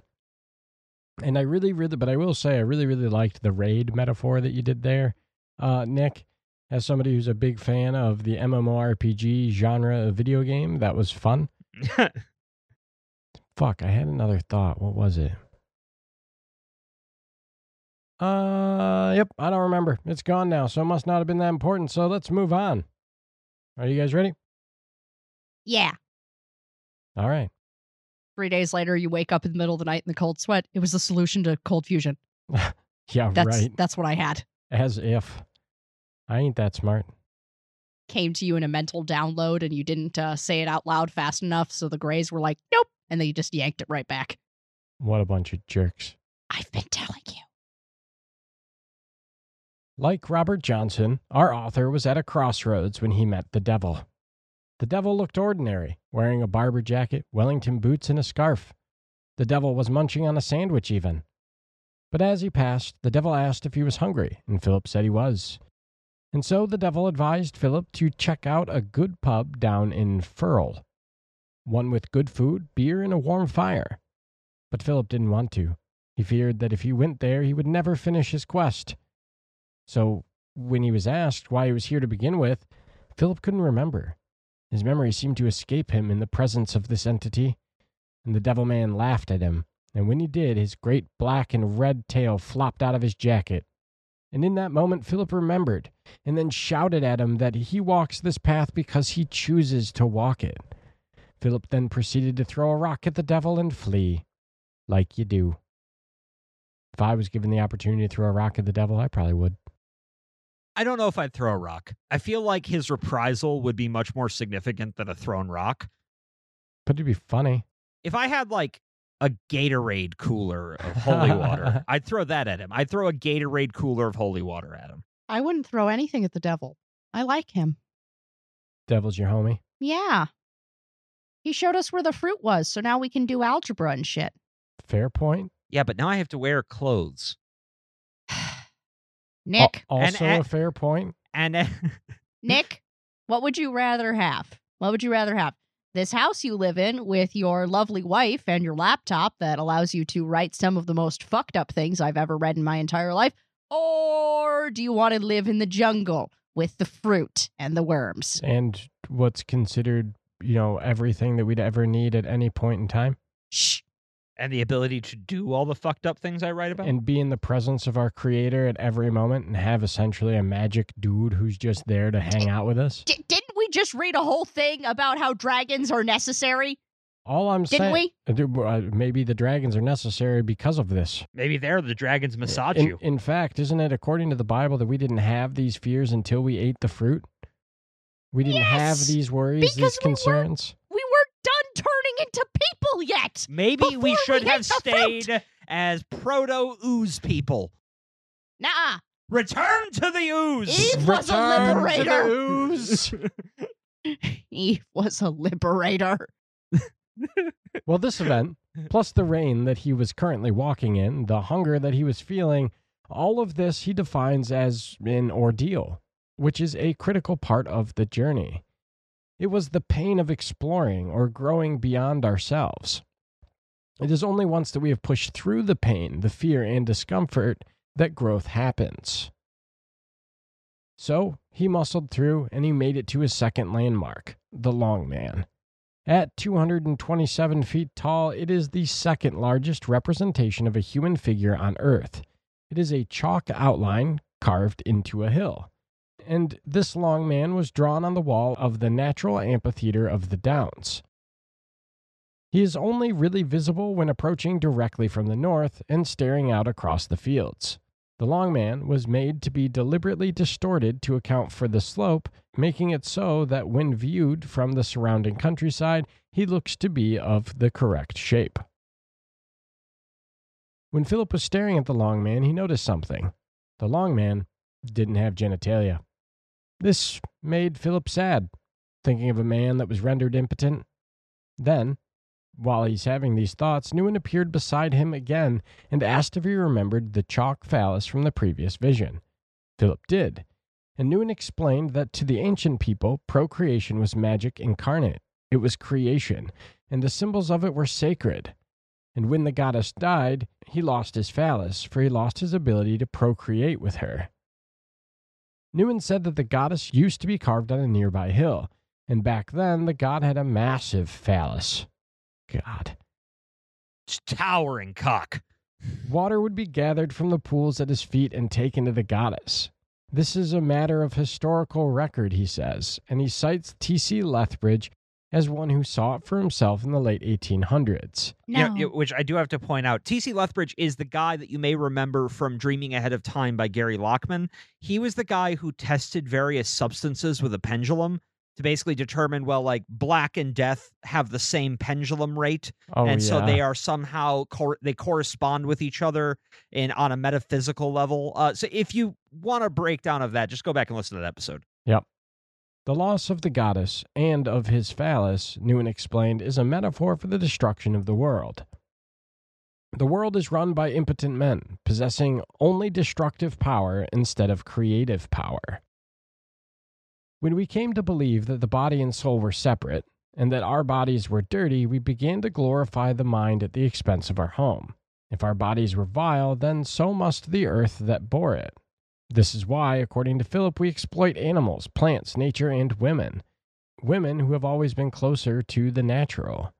The goddess was forced to hide from our repression, forcing her power to retreat into the caves and hills which are not guarded by dragons, and this is the deepest pain of our species, and why we seem so determined to kill our Mother Earth. The phallus of creation has become a sword, and mad with grief. We plunge it into the world around us, using it to kill and hurt rather than create. Nuin looked out, and Philip followed his gaze. There, walking along the path, was a crying woman in black tattered clothes. She held in one hand a miniature forest, and in the other a miniature city. "Look at her," shouted Nuin. This was the goddess, the soul who watches in agony from behind our eyes as we tear the world apart. She looked him in the eye and asked him why he had betrayed his childhood, stolen it, corrupted it, and denied it. Why has the man betrayed the world? Philip fell to the ground, shaking and weeping. He said he had no choice, that he was looking for his mother, and that the more he looked and didn't find, the more his rage grew. This surprised Philip. He didn't know where these words came from, but he turned and faced her, and she said, quote, "You have looked for me for so long, I was frightened you would destroy me in your searching. You paraded armies before me, not to terrify, but to impress me. You sent rockets to the stars and built huge buildings just for me, but we never met. I was told to hide. I have been told to hide no longer, or you will destroy this world in your search. And I stand here waiting for you to approach." And after moving on, he realized that this conversation with the goddess had not merely been one between him and the goddess, but rather humanity and the god, with him standing in for all people.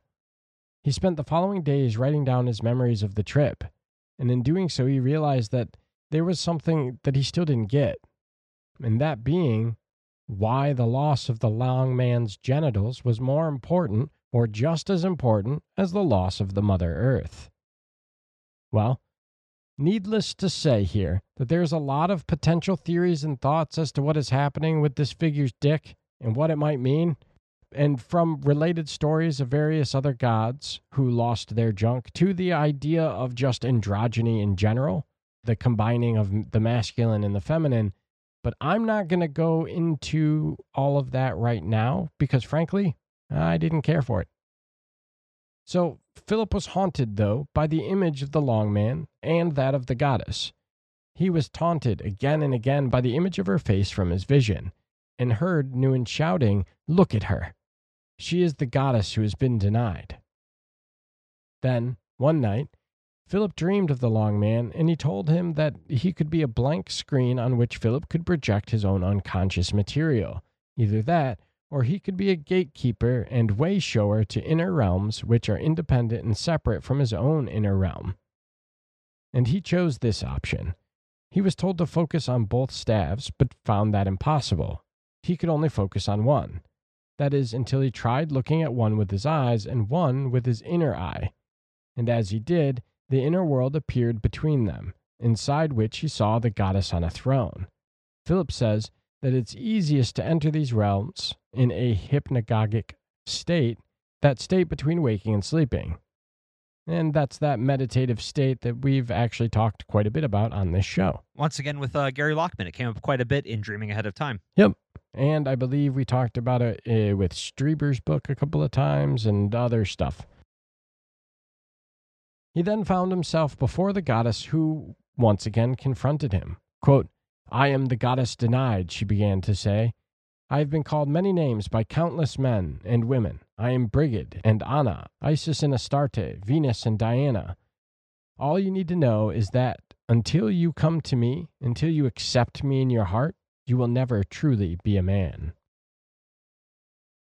He experienced then a sense of oneness with all of the universe. All of humanity flooded into his consciousness, and then he fell back asleep. When he woke, he found a note that he had written telling him to go back to Wilmington, that he had missed something there. And so, around the spring equinox, he did. Setting off from the long man, he made his way. As he did, he stared at the long man and it suddenly hit him.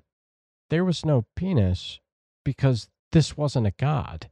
It was a depiction of the goddess, and always had been. Where there should have been a penis, there was a narrow depression like a vulva, and the hips were wide and feminine. Now, this may not have been the case when it was built, but even if not, the meaning had now changed, and the goddess now stood on that hill. This was no longer a place of death and castration to him. Now, because of this realization, it was one of bounty and beauty. The meaning had changed, and so too did his feelings about it. And with that, we're going to move into our third discussion question. So we're going to talk a little bit about this long man. Like many of the stories that we have read like this, it's very extravagant. The goddess and the long man visiting him in his dreams, this sudden realization that this isn't the long man, but rather the goddess, and that maybe the imagery changed to be what it needed to be. So my question here is this. Is this kind of thinking a dangerous way to go about sharing this message? Because he writes about it in this book as if this is a world truth, when in reality, this is more of his personal thoughts and experiences, to imply that he, almost on a whim, figured out what people have been debating for a long time seems to me like he may be trying to find anything to fit the narrative that he's already been building. Okay, so this gets at something I know we're going to be discussing more in relation to the last question. However, so when I was looking at this question, I recalled a particular quote from the preface of the book. And upon rereading that preface, it made a whole lot of this book make more sense to me. Because one of the big points of contention I had throughout this entire book is how literally are we supposed to take these events? Is he talking in metaphor to detail some sort of internal journey? Is he having visions? Whatever, what have you. Now, this quote, again, is from the preface. Quote, "One night I was lucky enough to hear the land speak to me, or so it seemed, and I decided to follow its invitation to walk through the local landscape in a spirit of openness and acceptance, so that I could write about the Druid way, not from an objective point of view, but from the inside, from the point of view of someone walking this way at a particular time in a particular place." And under that context, it allowed me to take any of these grand sweeping assertions about the nature of reality, gods, goddesses, all of that, and kind of see it as it's not truth. That is the metaphor he was presented with at the time, in the sense that these are the images that were important to get him kind of past this dragon that he was currently facing, get him through this journey. And there might be some metaphoric, metaphysical truth beyond that in the realm of things that we can't understand. But I saw them more as images that were presented specifically for him in his current mental state and the location he was. I buy that for a lot of like the image of the goddess and the devil and all of that.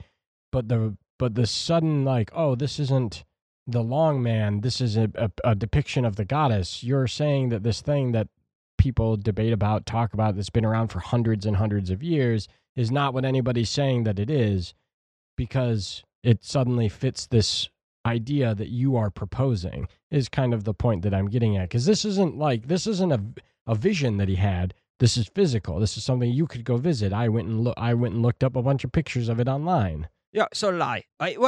Okay, so yes, authors do unquestionably massage the truth to make it fit the narrative or thematic purpose of their writing. Absolutely, there's no denying that. And that easily could have happened here, where he came to a certain conclusion, maybe not even in a manipulative, I need something to support this idea sort of way, but he came to that conclusion because that was already the line of thinking he was on in writing the text. And I mean, recently, so for our listeners at home, when we're recording this, it is shortly after Christmas. And my family has a pretty recent tradition on Christmas Eve. We go to my brother's church. It's the one time of year I ever attend church. And, it's fine. It's more like a rock concert. They play a lot of Christmas songs. They have some really good singers. It is what it is. But as we were there and I was kind of watching everything unfold around me, I was looking around at the crowd and just kind of gauging their various reactions. And some of them were bopping along to the music, some were singing, some had their eyes closed and their hand in the air, communing with God. And it kind of occurred to me that each of those people was having a completely different religious experience and understanding of the words they were hearing. And that it to me, to a great degree, religious faith, religious belief, which I weirdly see this interpretation as part of, because it is supporting his worldview. He is seeing something in the external world and attaching a new meaning to it. All of that is ultimately, religious belief is inseparable from personal belief, from personal truth. And I think that the idea of a universal religious truth, this is this or this is that kind of falls apart. That's why we see a lot of strife between religions, is because we fail to recognize that something can be true for an individual, but not true on a global level. And that's how I'm becoming to see a lot of these, divine experiences, is ultimately it is them doing their best to interpret what may be some outside communication from the collective unconscious, gods, what have you, but they have to take it and they have to put it into kind of the narrative they already had going into it. We set and setting, like we were talking about with DMT. His set and setting was already going to lead him to this conclusion. He found religious experiences and interpretations in the world which supported it. Mm-hmm. Does that make sense? Yeah. Yeah, but that's about as far as I got. I mean, because I don't know. I think it could be dangerous, but I think that one quote from the preface, even though I do see your point where he is talking about something much more physical here, it's not a visionary experience or anything. After rereading that quote, I'm looking at this entire book as allegory. Every single bit of it, outside of maybe the history and the landscape. And this book and I skipped a ton of it because it didn't necessarily add to what we were talking about, but this book is actually loaded with British history of the land and of iconography, and it dabbles a little bit in and actually, funnily enough, it has a lot more literal history than any of the like folklore. Yeah, absolutely. Which I thought was actually kind of funny. Well, I mean, I think I probably would have gotten a lot more out of this book if I knew the countryside he was talking about. Oh, because there were definitely also long passages where it was like, I went by this mound to the village of this, and then I walked along the river X to the next village Y. And I was like, I would love this if I knew what any of these places were. I Googled a lot of them so that I could just see the imagery that he was talking about. I Googled the Tump. It is a hill. Yeah, it's a hill. Yeah. It's like the Hill of Tara. Yeah. So I had a lot of concerns about these 3 chapters in the middle here, with that are kind of taking place around this question. This is not an article being published in a scholastic journal in which he is misquoting sources in order to assert an opinion that he knows is false. In terms of the Long Man, like I think he's making some really big assumptions, and he's swinging really hard for the fences based on not a lot of evidence. He does caveat it with, well, if that's not what it was then, that's what it looks like to me now. It's like I can't go unpacking that suitcase full of worms right now, buddy. I am mostly just haunted, and what I consider to be the dangerous rhetoric is this deeply gender essentialist stuff that's very baked into what he's talking about now. And as I was reading through these chapters, the thing I kept thinking to myself over and over again is, wow, you can really tell that this guy received his education in a post-Wicca world, because this did not feel like Druidry to me. This felt like Wicca cosplaying as Druidry, if it's just like, oh, the divine feminine mother who's the gentle creatress who could never ever do anything wrong. How could she ever? She is the ultimate light and the ultimate source, and men are scuzzy little horrid cockroaches that just go around stabbing and shitting, and that's all they do.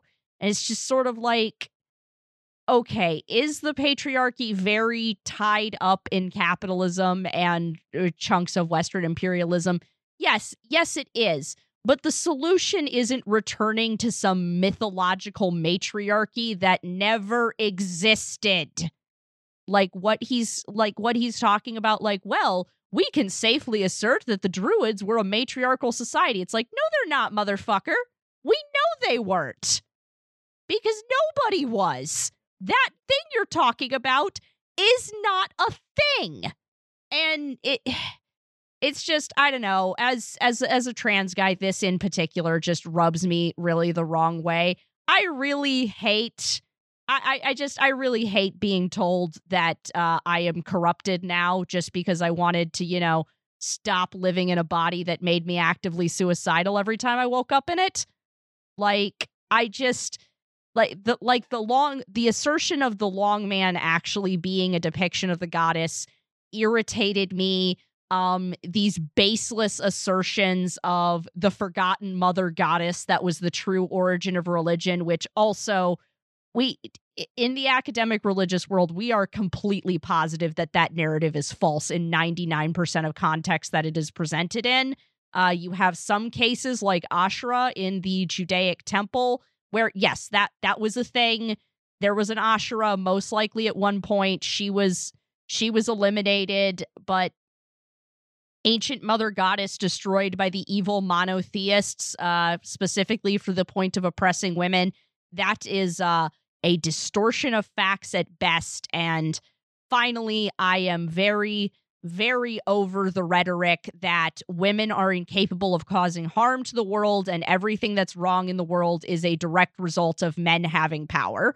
Because again, that is a distortion and misrepresentation of facts at best.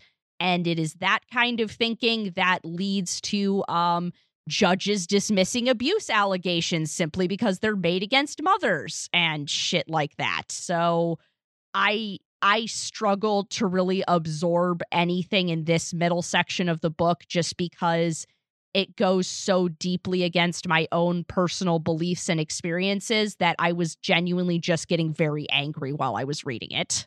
Yeah, so I wholeheartedly agree with you here, and I think this is a lot of the queerness in us coming out in our talking about, or in our reading this, because the part that I skipped over was really triggering for me, because it was, a lot of it was essentially talking about the binary of Druidry, because it is a lot of what Druidry teaches talks about the divine masculine and the divine femininity. And the part I like about it, and that Obad teaches now, is kind of trying to find a merger of the two. You want parts of the divine feminine, parts of the divine masculine. And I did not get that from here. I essentially, like, a lot of the takeaways out of this section felt like you need to shed this idea of masculinity and embrace more the full idea of femininity. And that makes me deeply uncomfortable. And it should. Like, I had beliefs that were not dissimilar to this at one point in my like late teens, early 20s. And that was because my brain was rotting away in rad fem juice and I had to wring it out like a dirty sponge. Yeah. And so, like, I wholeheartedly feel what you're saying there, because that part was like, it really got to me. You know, it is funny, just because, so I got to that point and I just kind of passed by it like any other section, because I don't have that personal kind of that. And here's the thing is that, like, operating around witchy people and pagan circles and knowing a lot of those people, I've heard for over a decade that, you know, and this is a very common message given to men. I've heard given to me, you need to get in touch with your feminine side, where the feminine is almost this mysterious other that the only path forward is to reconnect with it. And I definitely did, I guess, see myself to a degree in the image, not specifically myself. I saw that rhetoric at play in the whole idea of men are, you know, their penises are swords slashing through the world. Yeah. I've definitely encountered this idea that because of something that is completely outside my control, it's nothing I want to change. I'm comfortable being a man. I've always been. I've never felt the need to question it. But because of this thing I cannot change, I am a villain. And that's actually something that fucked with me for a long time in my life. I had to come to grips with the fact that those people don't get to define that. Really nothing. What's the bits hanging between my legs don't get to define that. The only thing that gets to define that is what I do and if I get caught. But So, and I don't disagree with the idea of embracing femininity. Absolutely. But I also think, like, a lot of this is kind of just talking about almost like just shedding the idea of masculinity because it is innately evil, is a lot of like how it was portrayed, at least in my perception here. And I disagree with that, because while I'm a non-binary person, I lean very masculine in both my presentation and in just how I am. But, like, to say that I can't, like, the fact that I lean towards a more masculine presentation and a more masculine identity almost is not, or is innately evil or bad, is not okay to me. And now, like, thinking about that on a more like metaphysical level and thinking divine masculine versus divine femininity, it still feels like here what he's saying is, well, we need to lean more towards the feminine rather than the masculine. And I don't believe that. I think that if that was the image of the goddess like that, that it's to me, what it's saying is that we need to find a middle ground, that we need to find a more, a center of the two. And maybe the reason why we took it away this way is because Philip, the author, is masculine. He is a man. So he feels that he needs to be more in touch with the feminine side, the more the femininity, and let go of his masculine side. The difference is that is not how it was written. Yeah, well, and I could definitely see that. Again, we go back to this is the Druidic path expressed from a person in a particular place at a particular time. Right. And so it's all going to be in relation to his own mental, spiritual makeup. I also have a very strong feeling that, again, I've brought up Wicca a couple of times. I have a very strong feeling that at least for the bulk of his early journey into spirituality, even if the people he was hanging out with were calling themselves a Druidic circle, it's like this stuff, this is Wicca. Like, this is straight up Gerald Gardner. Like, I can smell it baked into this. I can answer that assumption right now. Yeah? So Obad teaches through the lens of many other faiths. Okay. Because there isn't a lot of actual data to drive Druidry. Okay. Because the vast majority of Druid teachings were oral. They were passed down through oral tradition, and then when they were finally written down, they were written down and then distorted through the lens of Christian monks. So what we have to go off of for actual Druid texts written from Druids is next to nothing. Okay. So they have to kind of extrapolate the ideas based on what carvings we do have and what we're assuming based on what we see in things like the Ogham, which is the Druid ruins or the Celtic ruins. We have to extrapolate from what we see from Ogham and from carvings and from paintings and things like that, and then from the poetry and things that have been passed down, and then the closest that we get to any kind of actual text is the Mabinogion, which is all folklore, and it's Welsh, specifically Welsh. It isn't Irish, it isn't Scottish, it isn't British, it is Welsh.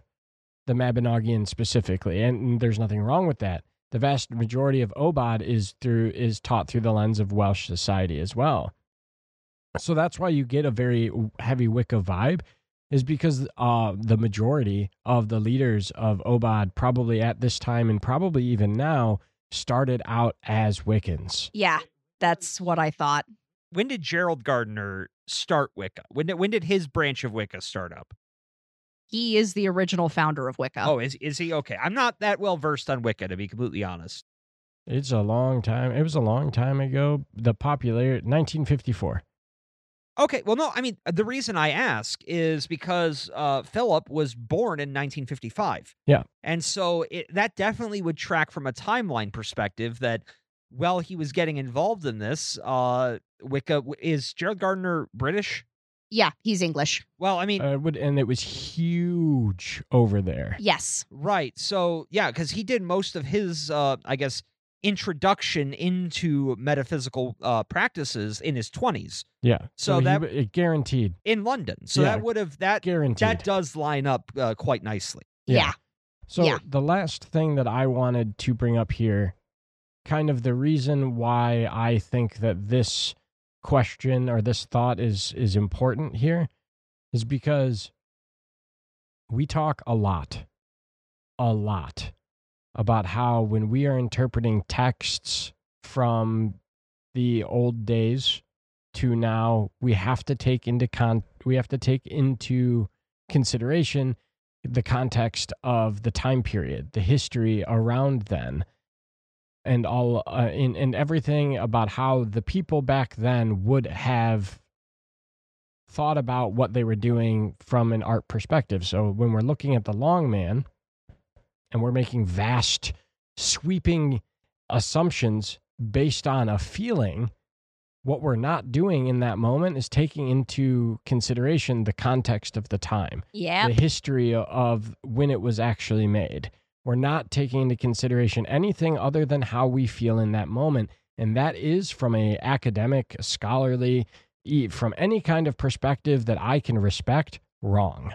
Yep. I mean, yeah, the only thing I would say is, okay, so a lot of magical practices obviously encourage magical thinking, in which the meaning you attribute to something at the moment you do it, that is as close to truth as you're going to get, because the meaning people did in the past, attributed to that image in the past, may not jive with your current life. Now, that said, I'm not sure I've ever been fully comfortable with that idea, in the sense of cultural icons have a meaning of their own that is distinct and outside from the self. It's part of the collective whole.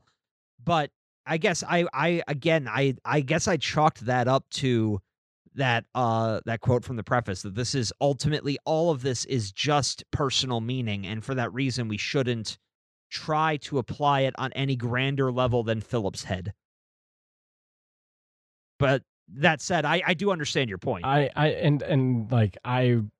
understand that point as well. The problem I have with thinking about that, even in the context of the quote, is the title of this book.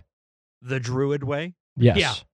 You titled the book The Druid Way, not My Druid Way, not Philip's Druid Way, The Druid Way. But this is Philip's interpretation of some things that lead to the Druid Way. And the vast majority of this book I agree with. It's this part that I have the biggest problem with. Yeah. Which is fair. I understand your arguments. But that was it. Especially because we try to come at so much of this from like an academic and scholarly perspective. I didn't want to lose sight of the fact that a lot of what's being said here is taken from a more magical thinking perspective, which I'm fine with. But I would prefer that it be fully presented in that way. This book goes back and forth between historical fact and then magical thinking. Yeah, no, it does. Absolutely, it does. But that's it. Any other last thoughts here on this one before we move on? I'm ready for section 4. Oh, am I? All right. Then let's move on to section 4. On to Hindover Hill. The landscape here, if nothing else, was the goddess, the natural forests and hills forming what seemed to him to be undeniably the form of a woman. The forest below was nestled between two hills, her thighs forming up to her pubis. Philip went to the top of the hill, and here he entered a meditative sleep. He dreamt of a doorway and a beating heart. He walked through the doorway, his own heart seeming to beat louder, and saw a light. Suddenly he heard a sort of banging sound, saw a wide river of blood and a great tall figure pushing open two huge doors. The blood river poured out from the door and onto a plain, and in the river were many animals, from tigers to ferrets. And then he woke up to the sound of a baby crying nearby. Not a good sign. Generally speaking, but thankfully it was just of a couple that was passing by. Thinking of rivers and seas and the goddess, he entered into a state of reverie. He felt that the mother showed him her other face right then. The warmth and light fled the day. She was no longer the wife and mother, but the wrinkled hag. She was the giver and taker of life. She was the source of joy, yes, but also sorrow. That night, as he arrived in Firle, he learned that a close friend, a 17-year-old girl named Lucy, had died. So he went out to the tump, climbed to the summit, looked to the sky, and then knelt and placed his face to the earth. He asked the mother to bless Lucy and bring her safely to the Isle of the Blessed. He spoke to Lucy there and told her that she was loved and that she was blessed. Then, following an urge, he turned and walked in each cardinal direction, beseeching the spirits of each quarter to look out for Lucy. Quote, I then found myself walking directly through the circle from the east to the west, standing, facing outwards towards the quarter of the setting sun, of evening, of autumn, of departure. I cut through the circle that symbolizes the cycle of our lives to face the world beyond linear time, the other world of death. Facing west to the Isles of the Blessed and wishing Lucy well, I finished the ceremony. He sensed Lucy's presence nearby as he tried to sleep, and he asked how she was. She said she was shocked, but ultimately she was okay. He walked her through the journey that she needed to go on, and she told him to tell her mom not to sell her riding boots, for whatever reason. Philip was asked to perform the funeral ceremony, and he did. They gathered a little bit after the spring equinox to hold this ceremony. They walked on the seashore of Iona and spoke of Lucy and the journey of mortality. They spoke of death as an initiation, and how Lucy's journey had affected those who'd shared the road with her. They all knew that, while they were grieving, they must allow Lucy to pass on to her next birth and the next stage of her journey. And with that, we're going to quickly go into discussion question number 4. Yeah, wow, way quicker. Yeah. Quattro. So, this is going to be a tough question. It might dabble a little bit into stuff that we've talked about before and talked about today, but I felt like it was maybe time to talk about it again. So, how do we make sense of the randomness of the world when it comes to death? So, a 17-year-old girl dies in an accident, and this is clearly one of those dragons that ultimately you can't really confront. It happened. Yeah, it happened. But how does this work for Lucy? So she only got 17 years to attempt to walk any path to her own enlightenment, and due to some accident that was outside of her control, her soul is sent back into the cycle to start again. That doesn't seem fair to her. Do we think then that there is like some sort of cutoff for how it works? Or is it really just that sometimes life isn't fair? I think the bottom line is that life isn't fair. I always, when this question turns up, I always return to Harold Kushner, who is the author of Why Do Bad Things Happen to Good People, which is it's a very short and easy to read book. And if you want an introduction to modern theological discussions of the nature of death, it's actually a really good and accessible starting point. And Harold Kushner is a Jewish rabbi and theologian and scholar. And when his son died of progeria when he was quite young. Well, that's horrible. Yeah, it is. Because that's not even a condition of like your son dying randomly in a car accident. Progeria, for those who are listening who don't know, is the rapid aging disease. It's usually diagnosed before the age of 18 months. The children very, very rarely live longer than a decade. I believe Harold Kushner lost his son when he was around 7 or 8 years old. And they knew for many years before his death that he was going to die. They knew almost as soon as he was born that their son would not live to adulthood. And Why Do Bad Things Happen to Good People is essentially the theological book that he wrote after he had fully processed the grief of his son's death and had integrated it into his religious worldview.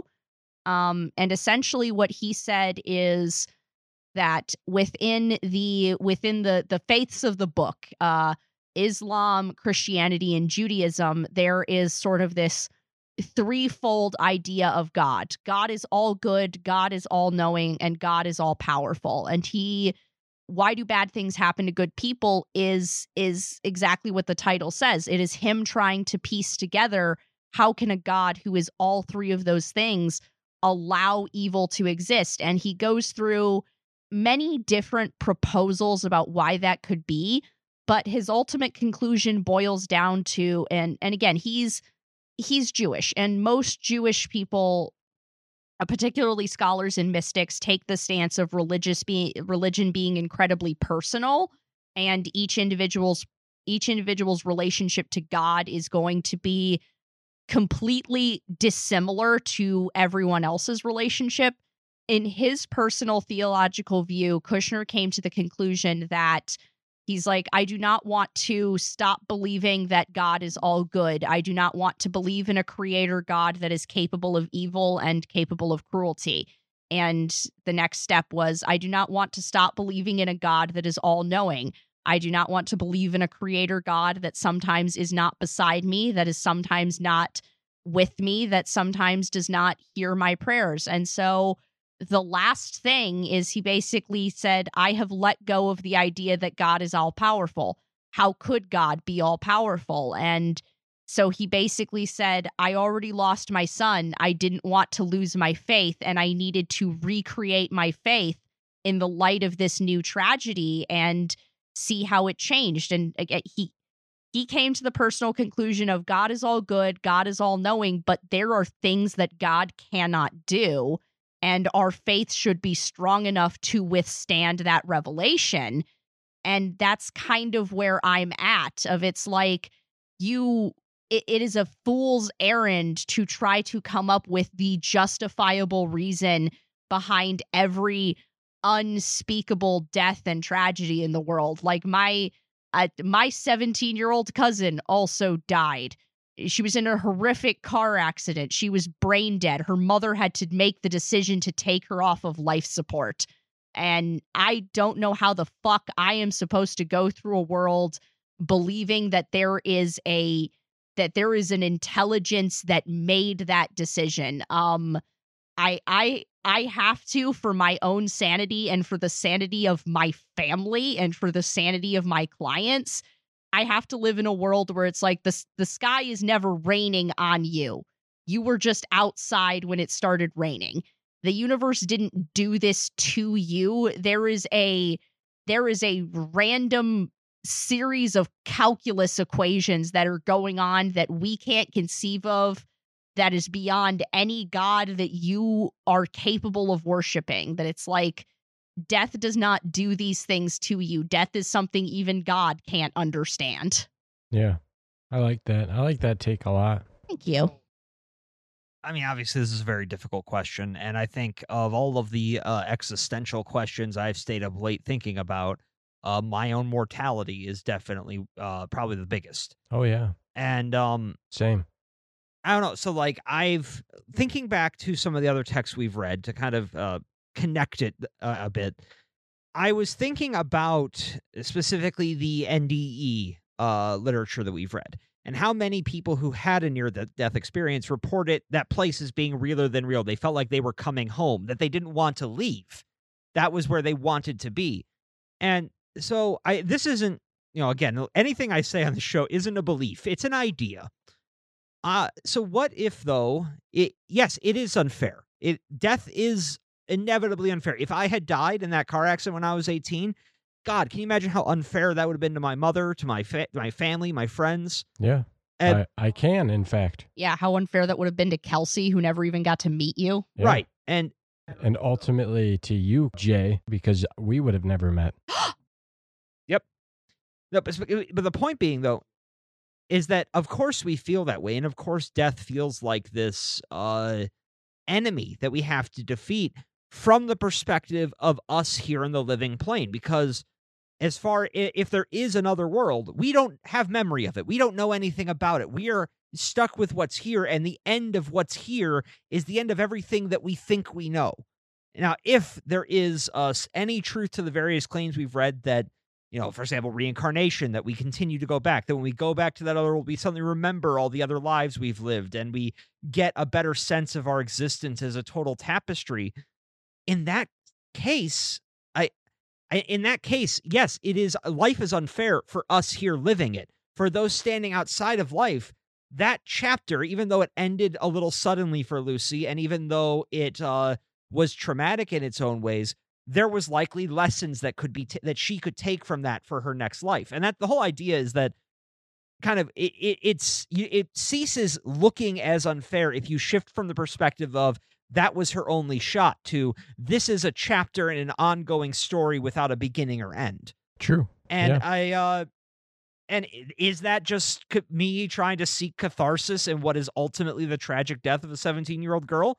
Maybe, but I also have seen enough, I've read enough accounts from people who, the only people we know who have maybe glimpsed something close to the other side, and what they've said, it definitely would lead one to think that there is, that we go on, and that ultimately what's happening here in this world is, yes, it's important. It's where we come to grow, as we saw with Whitley Strieber, and also it's come up in many other texts. This world is a school.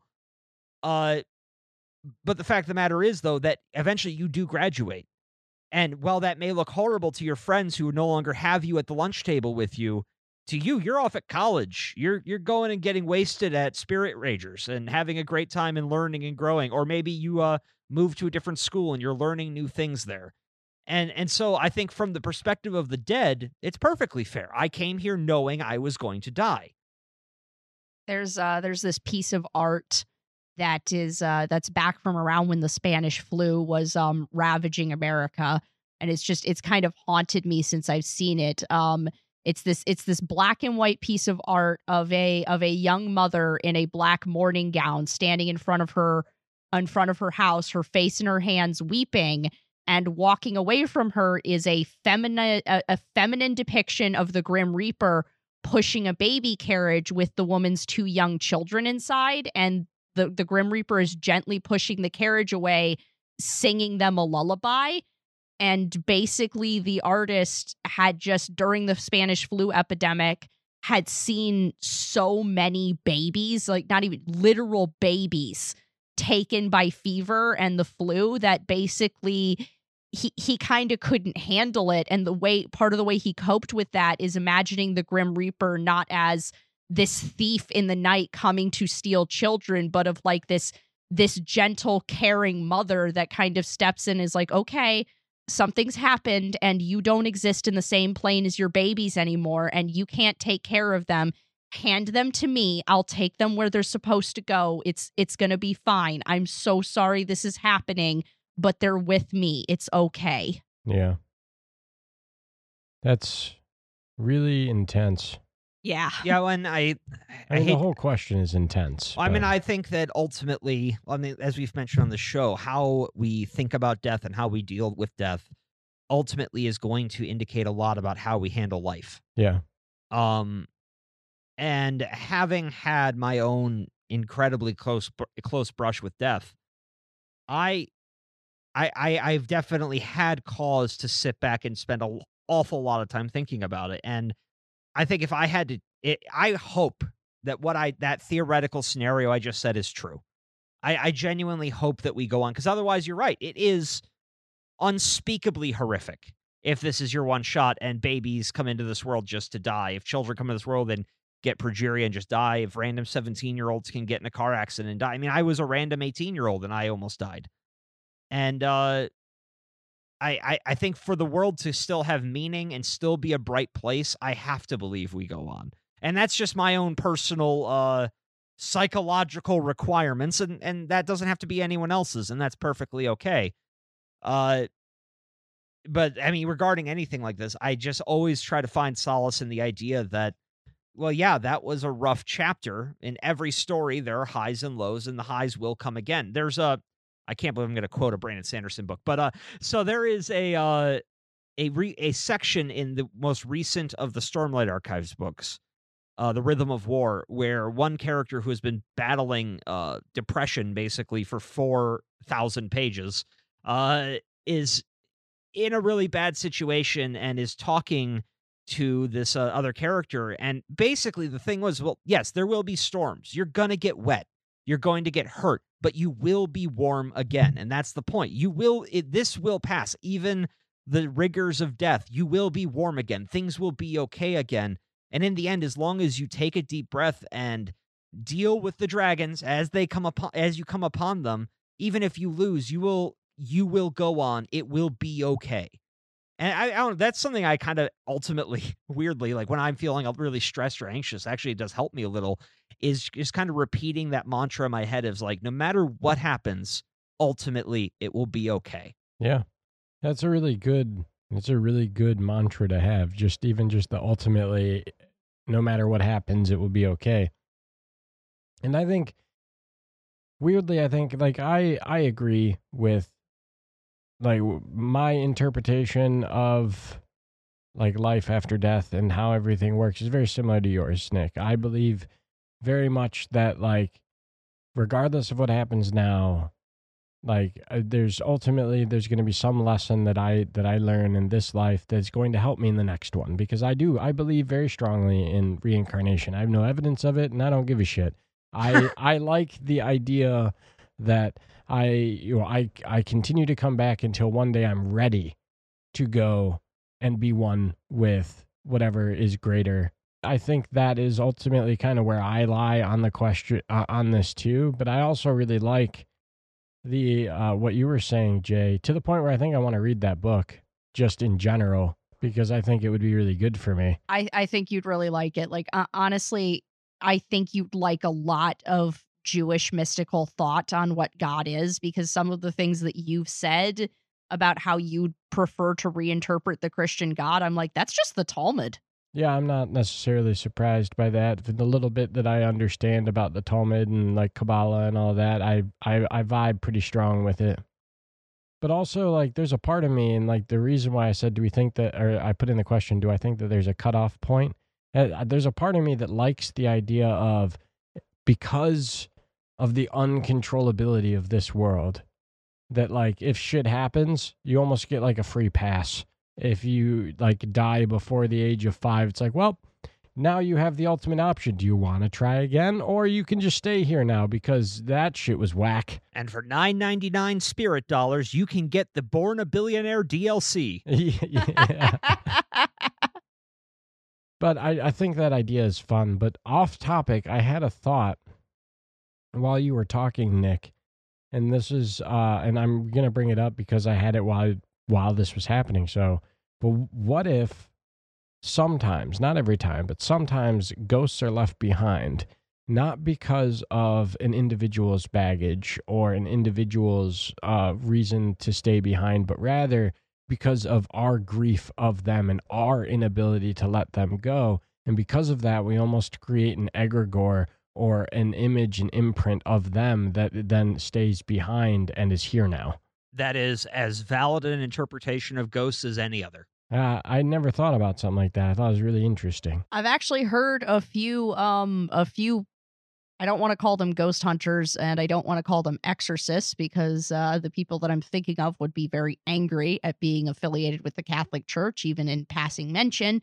But basically, a lot of the people on those ghosts, on those haunted house shows that I used to watch, I've heard that asserted a few times, that it's like, no, the reason this ghost is here is because your mourning is so intense. It's literally like summoning your husband back like a dog whistle. Yeah.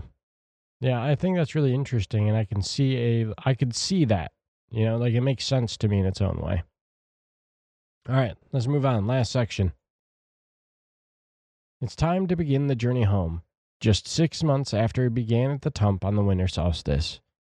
His wife drove him back to Lewes, and from there he began his journey back. He found himself walking through the fields of waist-high corn that moved like the ocean waves, and here he experienced another vision. He saw a giant throwing a huge hammer at him, which crashed into the earth. He ran to it and lifted the hammer where he found that it was actually an axe. Weird. He thanked the giant and used the axe to dig a hole so that he could bury it. I have no idea what happened in this section. Me neither. As he walks on, he wonders why giants are so prevalent in lore and posits that maybe they represent some memory of ancient beings, another species of human perhaps. These ones are just enormous.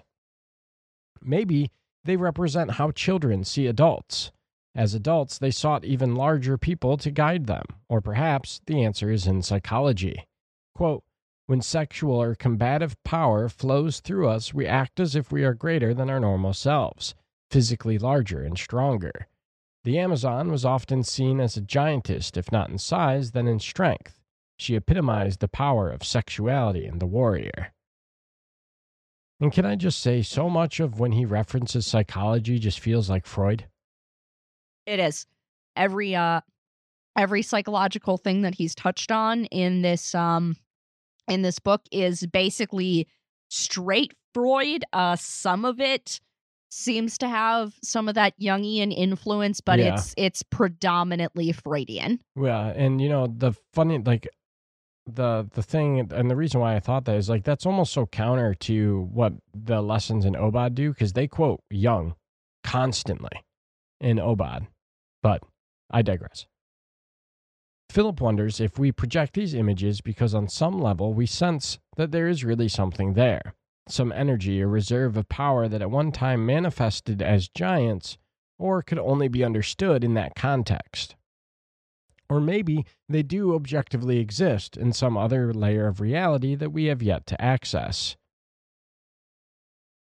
Well, after this, he kept walking along the countryside. When he arrived at the slopes of Galadin, he stripped nude and danced around in the sunshine. For the freedom that nakedness implies, nothing weird. He was then arrested for public indecency and spent 23 years in jail.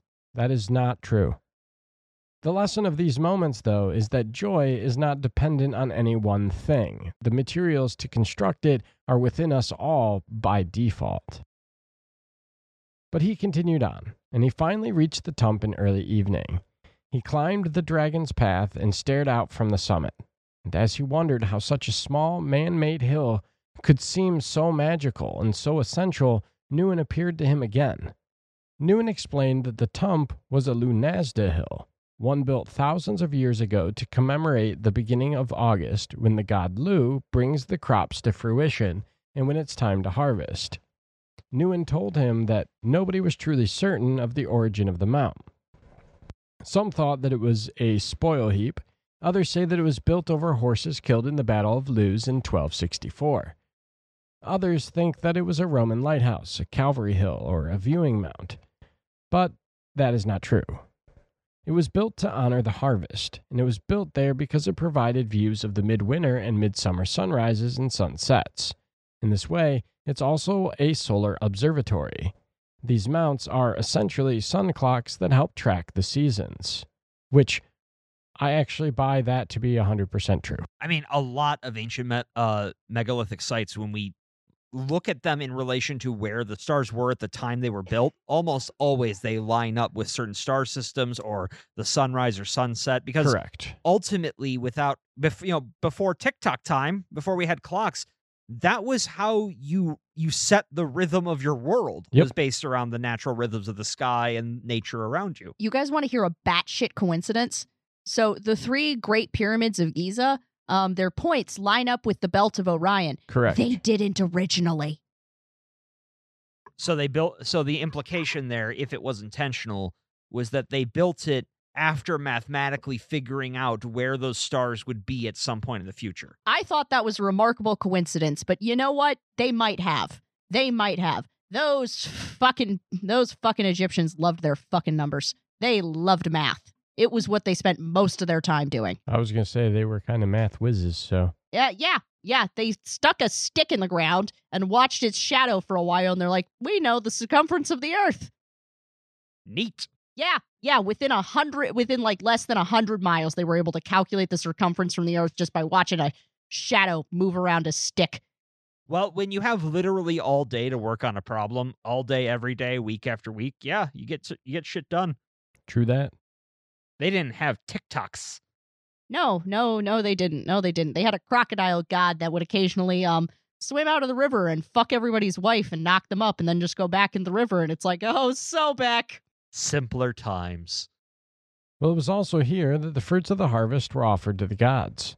Sometimes funeral pyres also burned there, offering up the druids' physical forms to the gods. Philip stared out, and a vague sense of discomfort came over him. He felt as if he was being called to let himself be dismembered or dismantled in some way. He felt as if his body and soul were being picked apart. This was the call to the harvest. And at that moment, the accomplishments of his life, his work, his family, all of it seemed to be nothing. The seed of his life was spent. Giving in to the feeling, he laid back. And as he did, he saw images of all that he had hurt and all that he had loved, all he had taken from and all that he had given to. And a voice whispered to him, "When is it necessary to die?" And he responded, "When the flailing God comes unto me and says, I shall tear you into 1,000 pieces and scatter your body across the land." He told the voice that he didn't want this to happen. The voice told him that delaying this would delay his death, but also that it would delay the time when he would wander the landscape, collecting his pieces like Isis assembling Osiris. So he surrendered, allowing the combines and scythes of harvest to sweep over him, to kill him. He felt himself become one with the wheat. All the products of his life ended in a flash of a blade. And in that moment, the love he shared, children he sired, and books he'd written became no longer his. Now, they belonged to the world. And with that, we're going to move into our final discussion question. Woo! Okay. So we made it. We made it through the whole journey alongside Philip. Yay! Another simple but not simple question. How much, if any of this, actually happened. I am going to give what sounds like a cop-out answer, but I'm going to argue it's not. All of it and none of it. Cop out. Well, basically, I do believe he walked these paths. I believe he got his wife to drive him out there so he can continue certain legs of it when he got tired and went home. Because he did not do this all at once, if you didn't gather Yeah, that. no, he would walk for a while, get his wife to pick him up, go home for a few weeks, then have her drop him off at that spot and continue on. And I believe all that happened. I believe that he had many meandering thoughts and maybe even some sort of religious visions while he's out there. I think that this is a prime example, though, of something we've talked about before, of happening truth versus story truth, to reference Tim O'Brien, the things they carried, how he used it. Where the story truth is that he had these experiences. He went out there, he spoke with gods, he threw rocks at the devil, he had a vision of a giant and buried a giant's axe. Still don't know what that's supposed to mean. Yeah. And that is the story truth. The happening truth, maybe he wandered the hillsides, he danced around naked, he had some interesting thoughts, he got caught in a storm, he had some dreams.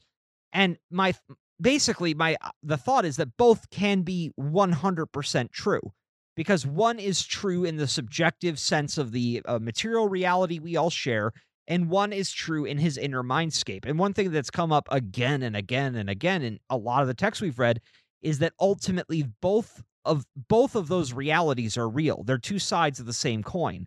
And that it's only by accepting kind of that non-dualistic notion of reality that we begin to actually see truth and experience progress once we get past these artificial barriers we put up on our consciousness.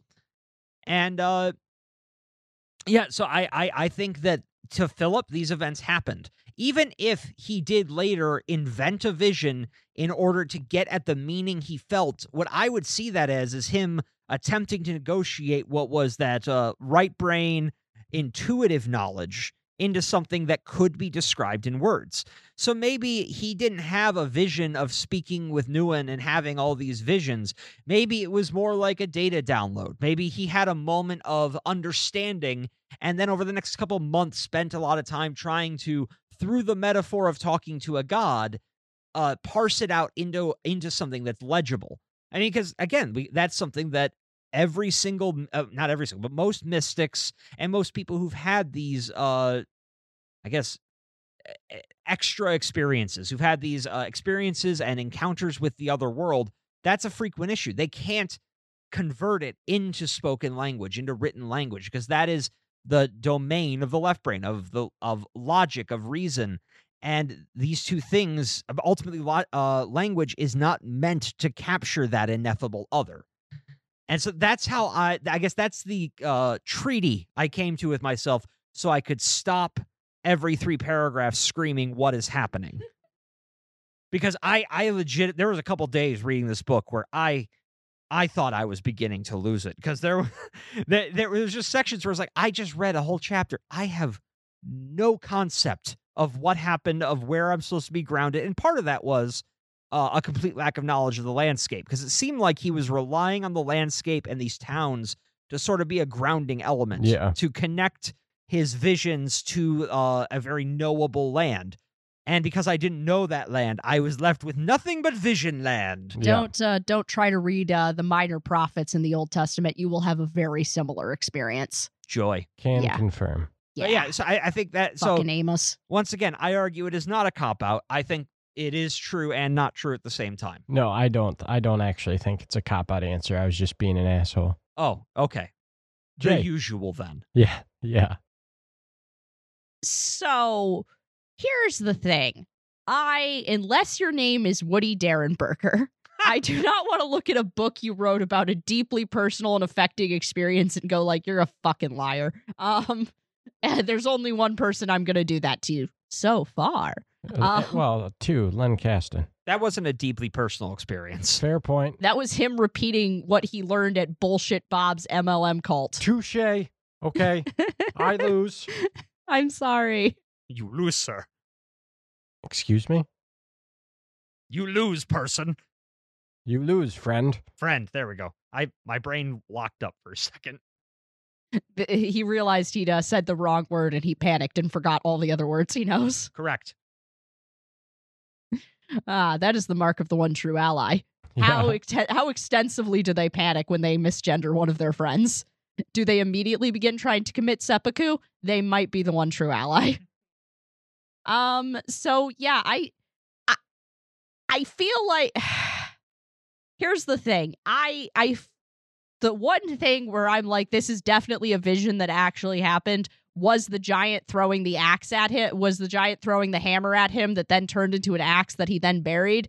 And you want to know why I know that's the one that definitely happened? Because that's the only one that actually sounded like what religious visions usually sound like to me, which is I'm going to spend the rest of my life trying to figure out what the fuck that sequence of images actually meant. Fair. Also, it's not an exact scene from anything in the Mabinogion, but it sounds like shit out of the Mabinogion. It does. Yeah. I was specifically reminded of the stone spears that were hurled at Olwen's father, that then came back as metal spears to signify the transition from Stone Age to Metal Age. Yep. But so for the rest of it, I believe these things may have happened, or he may have had these internal experiences. Whether or not he saw them as fully realized visions, I can't attest to, just because the deeper I get into kind of deity work, the more I'm starting to realize exactly how rare it is to have things appear in front of you as like fully realized corporeal visions.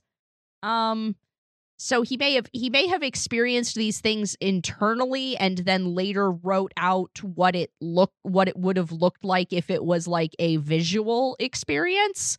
But I believe that the internal emotional journey that he had was real.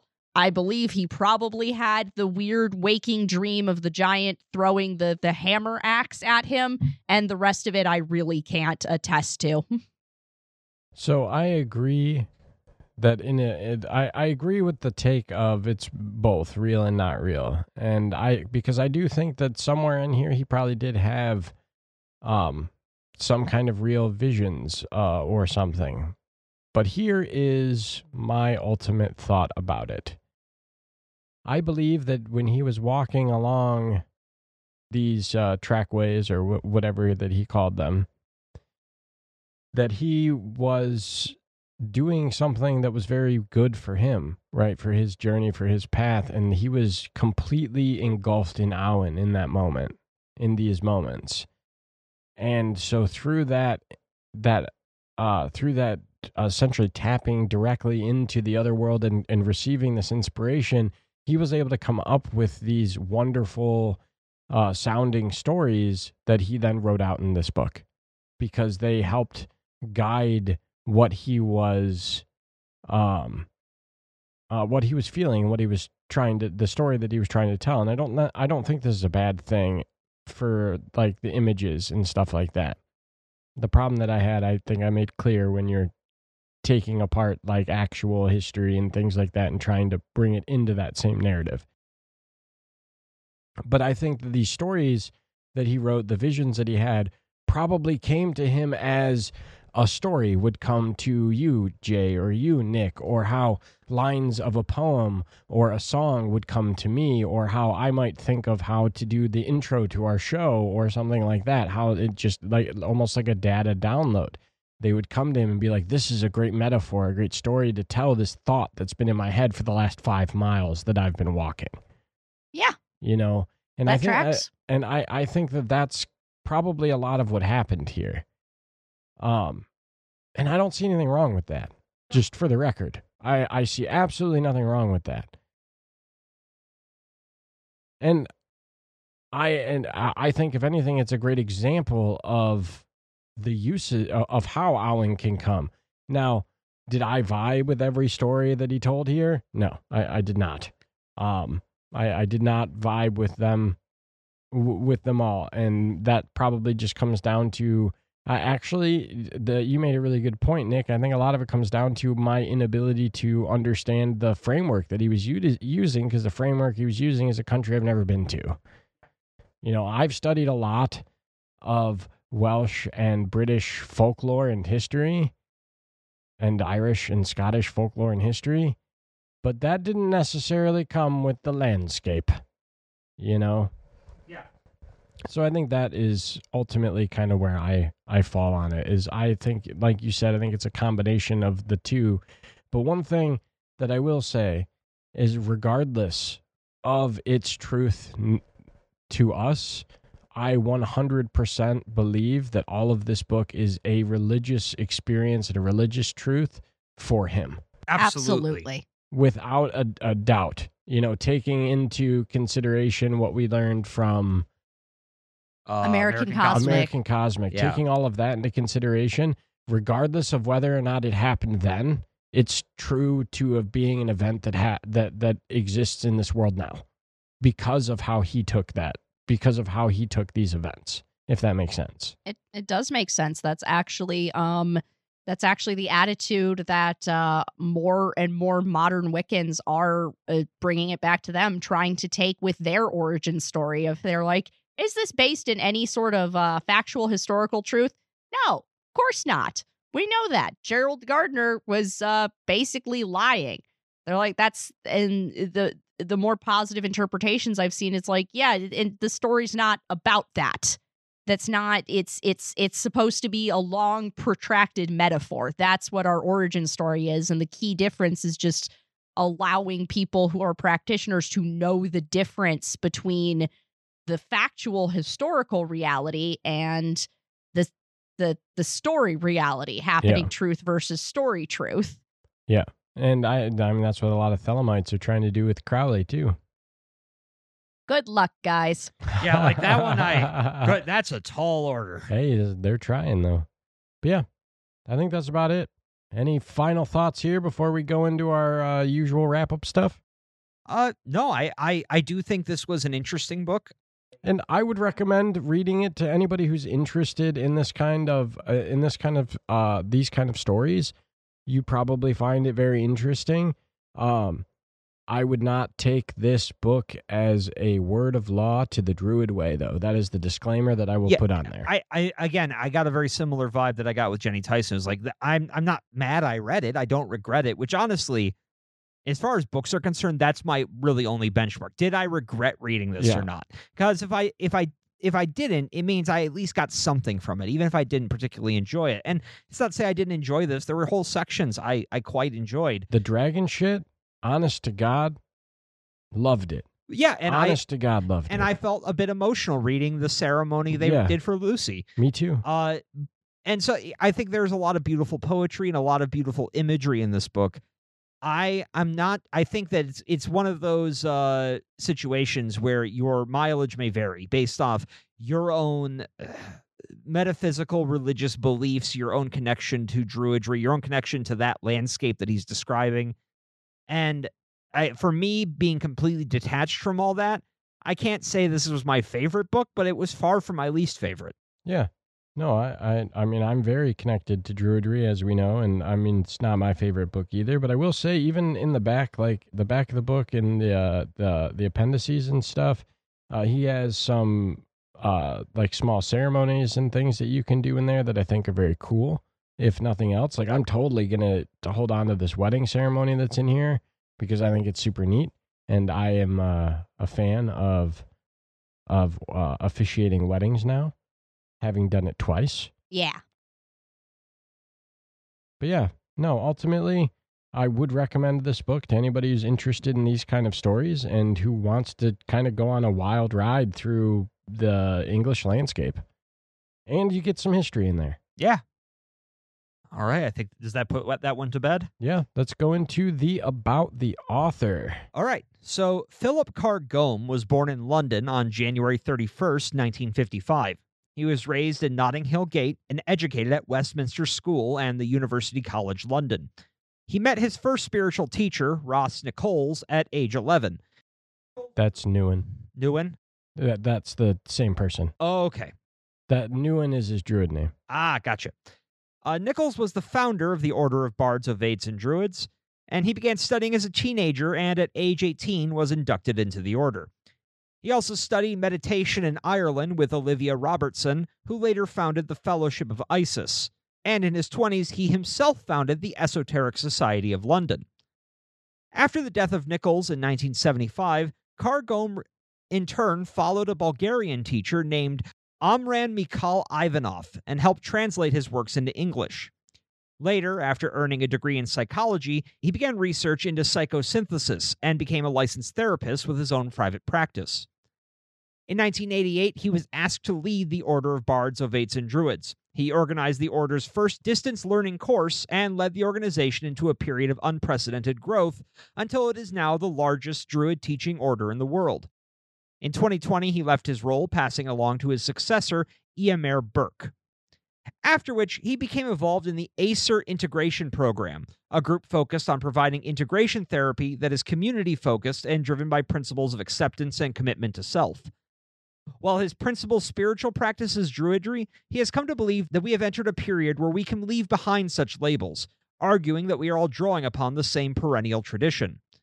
He has written a large number of other books on Druidry and spirituality, including Druidcraft, a breakdown of traditional Druidic traditions and beliefs, What Do Druids Believe?, A Lesson in Magic, a guide to making your dreams come true, Seek Teachings Everywhere, combining Druid spirituality and other traditions, Druid Mysteries, A Brief History of Nakedness, an exploration of the spiritual dimensions of nudity, the Book of English Magic, and he's also written a novel titled The Prophecies, which is the story of a Luftwaffe pilot who falls in love with a French clairvoyant and is compelled to betray his country. And he has helped create several tarot and oracle decks, including the Druid Animal Oracle and the Druidcraft Tarot. He hosts a website, blog, YouTube channel, and a smattering of the usual social media platforms, with an overall focus on assessing the intersections between spirituality and psychology. He currently lives in Sussex, England, with his wife, Stephanie. And that's what we got. That's what we got. So you know what that means. Housekeeping. Oh, I thought we were going to beat Jay to death. No. No, I love them very much, and I need them to be around for a long time because they're going to make me be here for a long time. Yes, I am. Okay. So, housekeeping. Housekeeping. So, if you liked what you heard, please like and subscribe on whatever podcasting platform that you are listening to us on. And if it's Apple or Spotify, leave us a review. 5 stars preferred, but not required. But definitely preferred. And if you want to reach out to us for whatever reason, you want to give us a book suggestion, like seriously, if you really want us to do a book or cover a book that you don't want to read, even if it's terrible and you know it's going to be terrible and you want to torture us with it, go ahead, send it to us, noctivagantpodcast@gmail.com. Or you can reach out to us on social media at Noctivagantpod, or I am at MixRoyWix. I'm at Bearish Terror. I'm at Midwest Undead. And then we have a plethora of other social medias. We have an Instagram, Noctivagant_podcast. We have a Reddit account, Noctivagant Podcast. We have a Tumblr account, Noctivagant Podcast. But I think that's it. So what is up next? So coming up next, I am going to be taking us into the land of conspiracy. We're going to be reading Nick Redfern's The NASA Conspiracies, which is a breakdown of all the various conspiracy theories about NASA that have come out since the organization's inception. Double. Which is going to be wild, because I don't think we've actually truly covered a full-on conspiracy book outside of maybe Lancaston. Well, spoilers. It is going to cover some ground that you're familiar with, because UFOs come up an awful lot. Oh, I'm sure. There's a whole chapter on Roswell, and obviously there's a whole chapter on was the moon landing faked. It was not. No, and it wasn't. It wasn't. We'll get there next week, though. No, I'm excited. They tried to fake it. They hired Stanley Kubrick to direct the shoot, but his dedication to realism and the perfect shot compelled him to actually develop a rocket to take them to the moon to film on location. That is not true, but I wish desperately that it was. You know, doing this book is actually going to be a pretty good lead-in to our summer series, too. Like, just teaser for what we're going to be getting into. Yeah, because the Summer of Secrets is going to be all about conspiracy. Oh, and I am excited. I am not excited about the book you chose, but let's leave that a mystery for the listeners. Yes, I'm excited indeed. about both books I chose. So, do we have anything else? Any final thoughts that we want to go over? Fun book. I like dragons. All right. Well, then, good night, ghosties. Good night, ghoulies. Good night, moth people. Watch out for dragons on those midnight roads. You can probably pet them or ride them. Just walk into their mouth. I hear it's safe. No. Approach them very, very slowly. Keep your hands where they can see them. 10 and 2. Yep. Leave the food on the ground. Back away slowly. If the dragon wants to make friends, it will come to you. 10 and 2, I just got the image in my head of some guy approaching like a mountain-sized dragon holding a steering wheel. Like the steering wheel's not attached to anything. He's just holding a steering wheel as he walks forward. It will interpret that as an offering, and it will take the steering wheel for its hoard. So I really hope you were done with that steering wheel, buddy.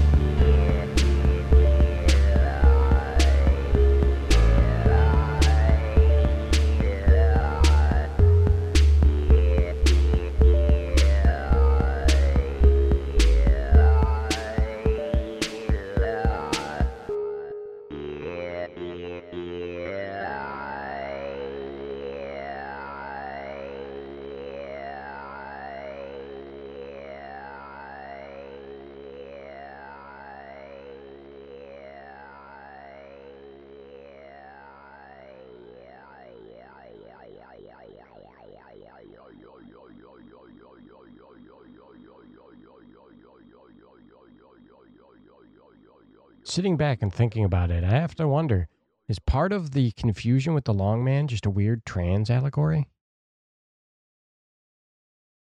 That's all I got.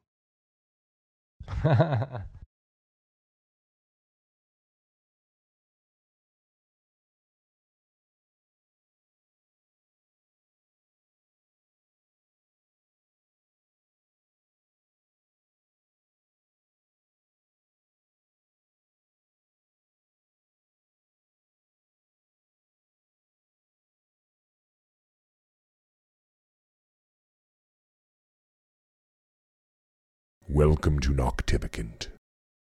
Come, take a walk with us.